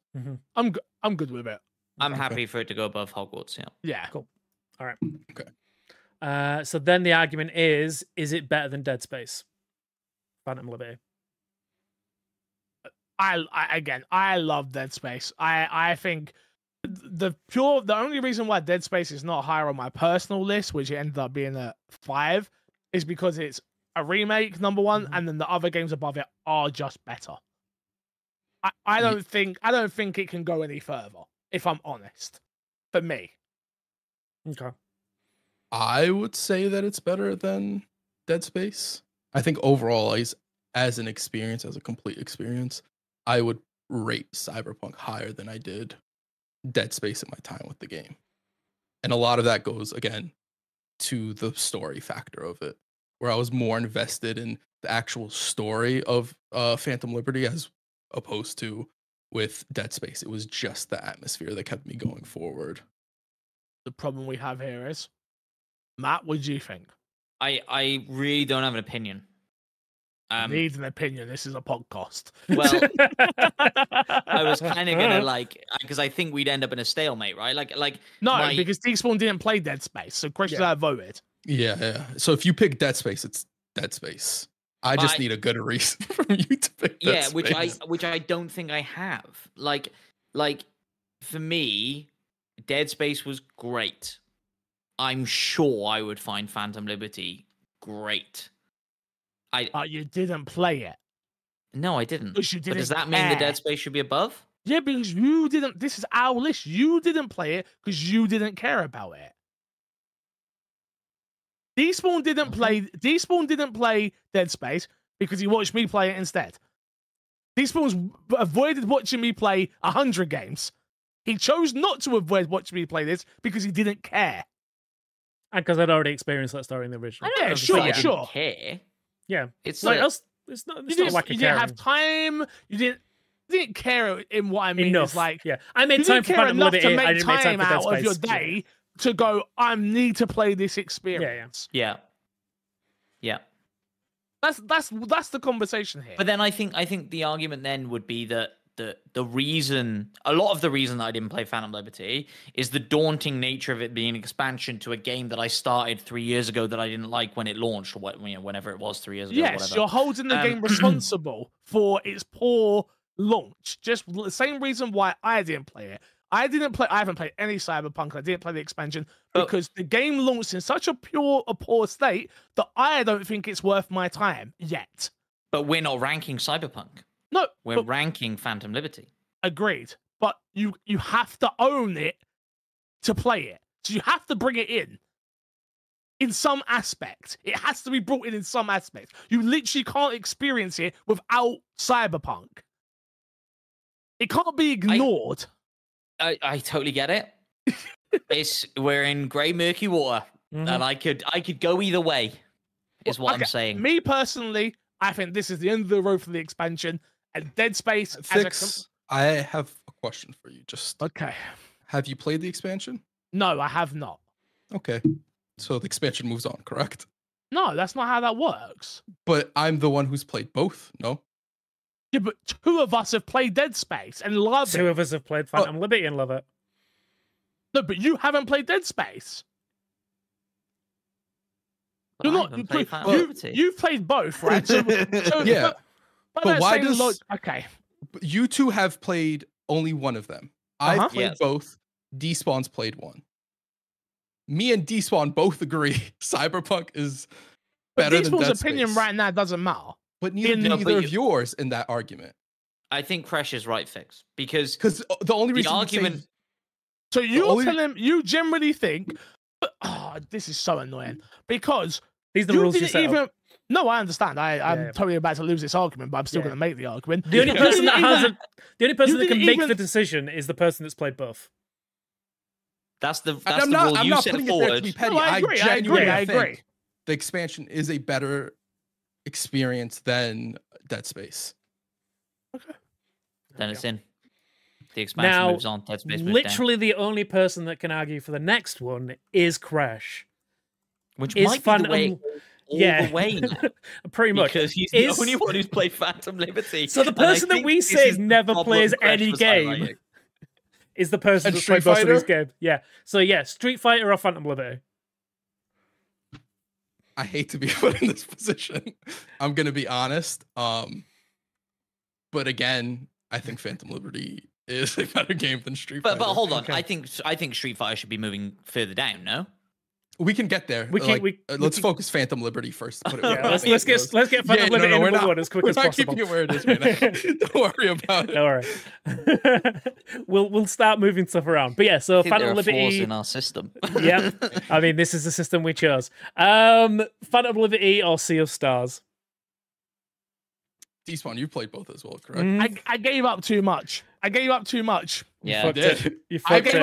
Sure, you understood what you agreed to. Yes, but it's so fucking stupid. Don't make rules you don't like. It's so fucking stupid. Don't make rules you don't like. It's so fucking annoying. Don't make rules you expect me not to use your rules, Fix. No, because I weren't petty. And we're not being petty. You're saying I'm being petty. You're saying I'm being petty. I think the pure fact is Cyberpunk. So you think I legitimately think Dead Space is a better game than Phantom Liberty, but I'm not going to switch it up because you decided to keep Hogwarts Legacy. That's your argument. I think you didn't even play the second best game that released this year. That's irrelevant right now. Is that relevant? No, you haven't even heard what I'm going to say about Alan Wake. Right. You're 100% right, but it hurts. Let me spoil it. It hurts. I'm 100% fine with Alan Wake being the number 2 spot. Mm-hmm. I have no arguments against it. I have no qualms. But just know he has the power to make Phantom Liberty number 2 if he wants. Yeah. Well, because of the system that he doesn't, because I'm also here to argue. I would have to agree. Despawn wouldn't agree with it. It would be hysterical, though. Would I do that? I just want you to know that. Sea of Stars or Phantom Liberty, as somebody who's played them both, I again agree that Phantom Liberty is a better experience. I think so. I agree. We're not doing expansions next year. That's fine, but all jokes aside, Phantom Liberty is one of the best games. This year. Yeah. This year. Yeah. Now, Hi-Fi Rush or Phantom Liberty? Hi-Fi Rush or Phantom Liberty? Fix, have you played Phantom?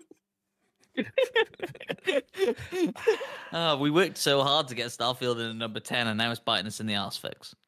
Because I gave. That's the thing that's pissing me off here. Is Wait, I could have. But this isn't a petty thing. I could have sat and been like, oh no, fuck Starfield. Starfield sucks. I played it. I'm not putting it on the list. Like, there is no way you're telling me that this expansion must be the best expansion ever to exist. Like, really? It might be. Yes. I would say that. Okay. It is the best expansion as long as you're willing to, cool. I'll go on record and say that. You're willing to go on record to try and say that. Yeah, yeah. Mm-hmm. I think it is the best expansion I've ever played. Fine. Yeah. Fine. But is it better than Hi-Fi Rush? No. Surely not.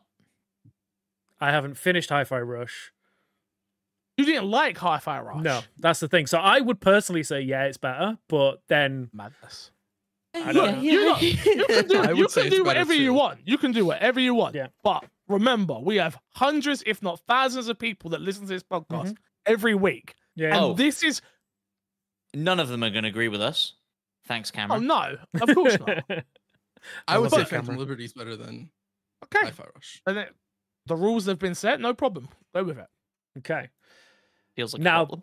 This is probably where it's going to stop. Is it better than Liza P? Absolutely not. Crash, I'll fight you on this one.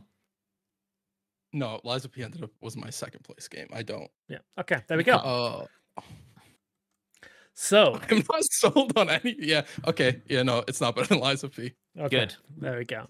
So it has stopped at number 5. Liza P finally stopped What are you it. for games, everybody?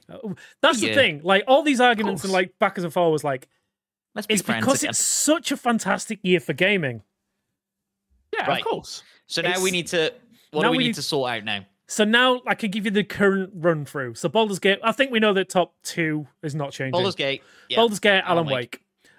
So currently number 3 is Resident Evil 4. Let's start pushing games down. Is Resident Evil 4 better than Liza P? Yeah, we Yes. gotta push. We gotta push Yes. Resi down. No.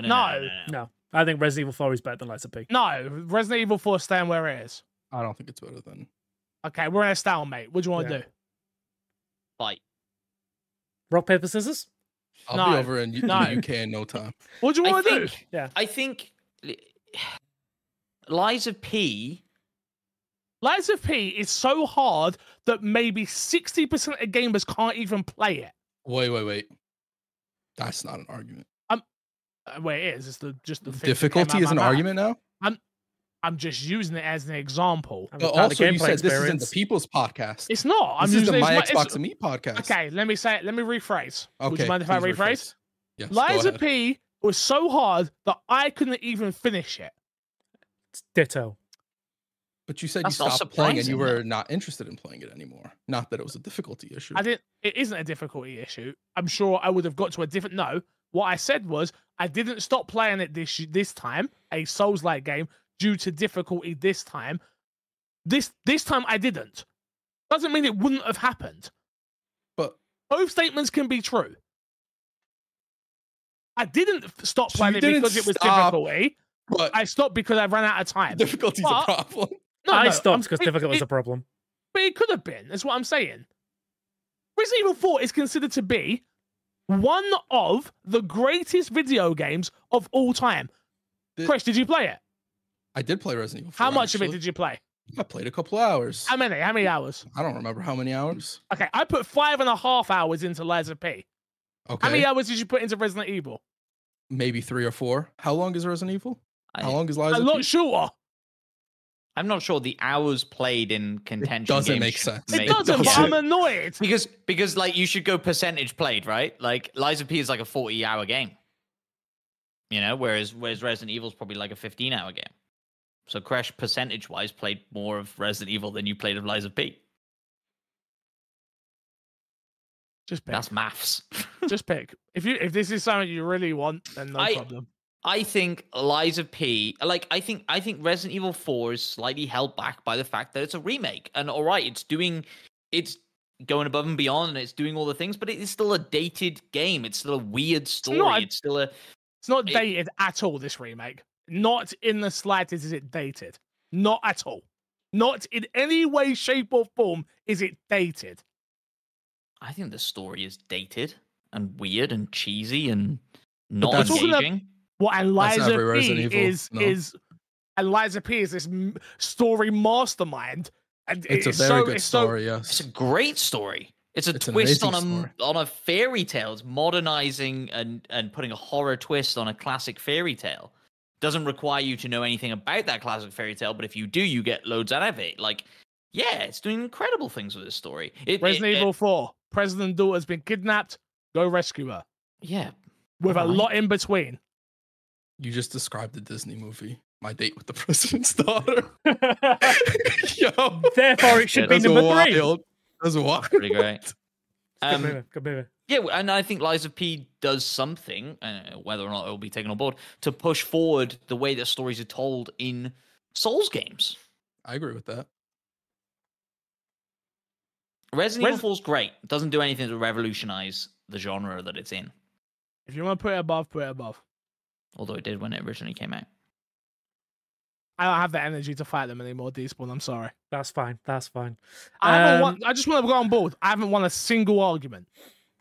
I You mean, you did. kicked No, off you Cocoon. set the rules. You did actually. What? Hogwarts Legacy is still here. Cocoon It's is gone. It's off. gone. You've won arguments. Let's not You not. You just won them all at the bottom of the leaderboard, which is a hard pill to swallow, I get. So, oh god, again, we're going to get another fight. As Resident Evil works its way down the list, it's now up against Phantom Liberty. I'm I'm I gonna would leave like that to Despawn. I Despawn's would played like to more keep it both of ahead of those. Phantom Liberty. It's kind You of haven't hard. played. I'm gonna leave it up to Despawn. I'm gonna give Despawn full power on that one. As the person who's completed both, I'm putting Resident Evil 4 above it. It's a god. It's a god. Mainly only for the reason I don't want Fix to cry. No.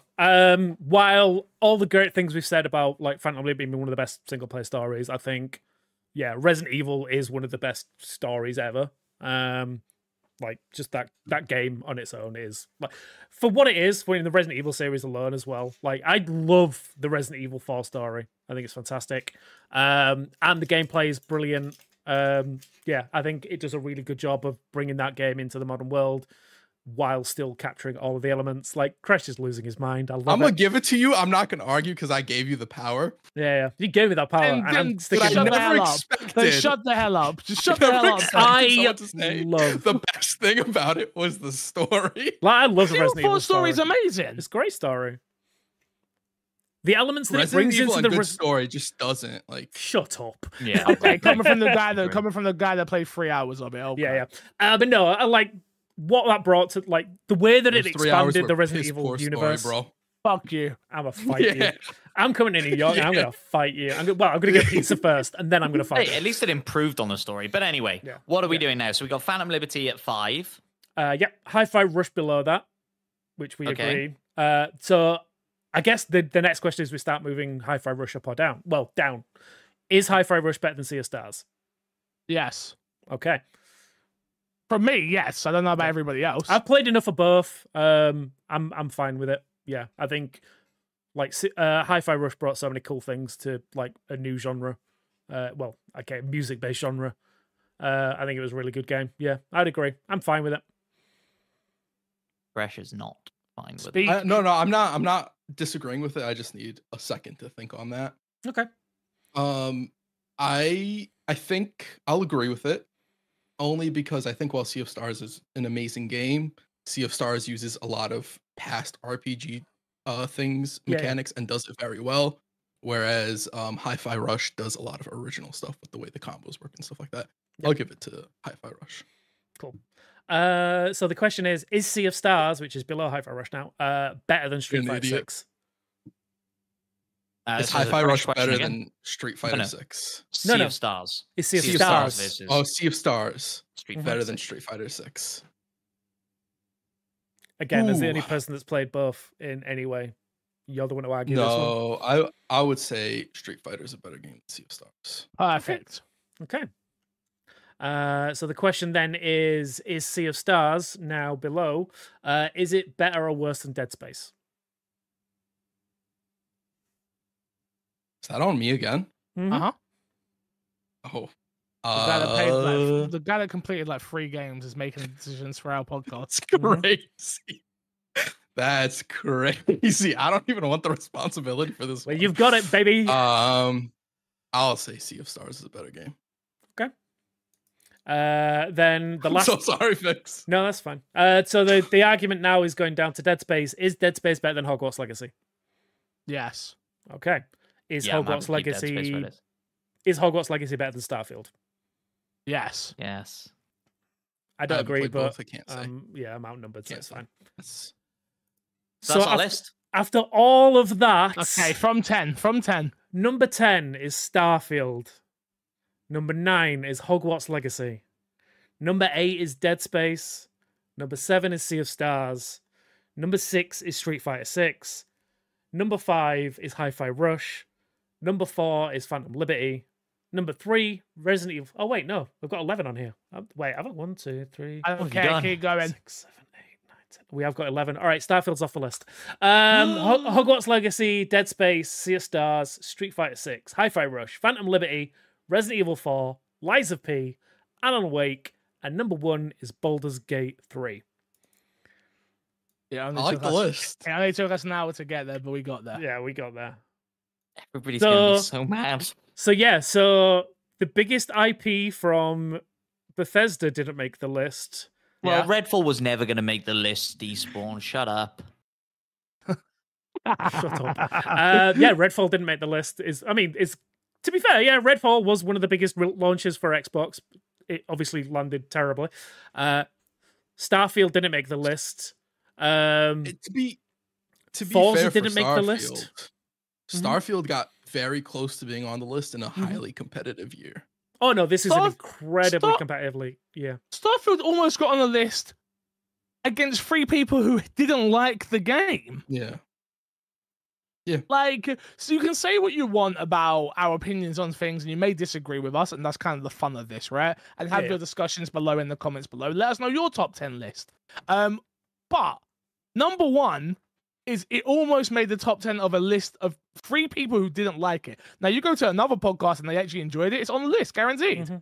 Yeah. But this is our top 10 list, and we hope you enjoyed it. Yeah. I bet you didn't. Before we plug and get ourselves out of here, let's hear from our audience and hear their game of the year. And then we're back. What you got to plug this week, Despawn? Twitch.tv/my Xbox and me. We will be live and on YouTube as well. Let's plug both at the same time. I will be live on Thursday, where I will be playing Dave the Diver. And Crash will be live on Saturday, where he'll be playing something else. You know where it would be a great place to find out what I play? Go on. Discord. The Discord. Yeah. So go join the Discord. You can leave questions for the podcast. Always dope conversations going on in there. Great little community. Needs a little bit of cleaning up every once in a while, but for the most part, they're well behaved. I promise. Not this week. My God. We've had a lot of new people join as of lately as well. Since I did the Patreon thing, there's a few people. If you are subscribed on Patreon, you will get access to a Patreon-only section in the Discord. So if there is some conversations going on that you don't like, just go bitch about them in that part. Matt, what you got to plug this week? Look, just like, first of all, thank you to everybody who's listened all year long. Thank you if you sent in a message. Like, we obviously didn't listen to those live. I cannot wait to listen back to this episode and hear all those messages because, I think it'd be great. And so thank you for doing that, and thank you for interacting, and thank you for being good to each other for the vast majority. Please be good to each other this week. It's all fun and games. Fixer isn't really upset and mad at us. He loves us, I promise you, and he'll only beat us slightly tonight. He's gonna send his mom to beat us up. We're gonna get a random visit. Not even expected. His nan's gonna come back to New York. The stairs. She doesn't like flights, but she'll come to beat you up. There you go. So just to put a final pin in this, remember, this isn't a list of what is the best game. This is the games we enjoyed this year. Absolutely. Yeah. So it's like, this isn't like, I know people, I can see some of the comments in in the chats saying that we got our list wrong. It's like, this is our personal preference, not what is our review. Yeah, and the people's opinion thing for a second, and then we realized it didn't work, and we moved away from the people's opinion part of this. Yeah, because we realized the people we moved suck. to Chris's opinion, apparently. Yeah, and therefore, Phantom Liberty made it halfway up the list. It was great. Yeah. Look, before we started the podcast, we very specifically said how many arguments we're going to have. The whole point of this conversation every year, the second half of it anyway, is to get annoyed at each other, get frustrated at each other, and Have some Fix dumb make and rules some he dumb regrets. and some dumb shit happen. And that's literally what happened this year, like it happened last year, like it happened the year before that. So yeah, just enjoy the content. Know that it's all for fun and games and stuff. Go on, Matt. Yeah, and just how lucky are we that we get to have these sort of like passionate discussions in good fun, but like we are educated, certainly more so than your average punter who doesn't listen to podcasts like we do and our community do, right? Yeah. Like, you don't get to have these conversations with other people in your life, right, who don't give a shit about video games, and so it's great to come here and be able to have them and be able to have those arguments and sometimes lose those arguments. Look, I'll end on this, right? I don't feel bad about Starfield. Hi-Fi Rush should have been higher. Until next time, we'll love you, leave you, and see you later.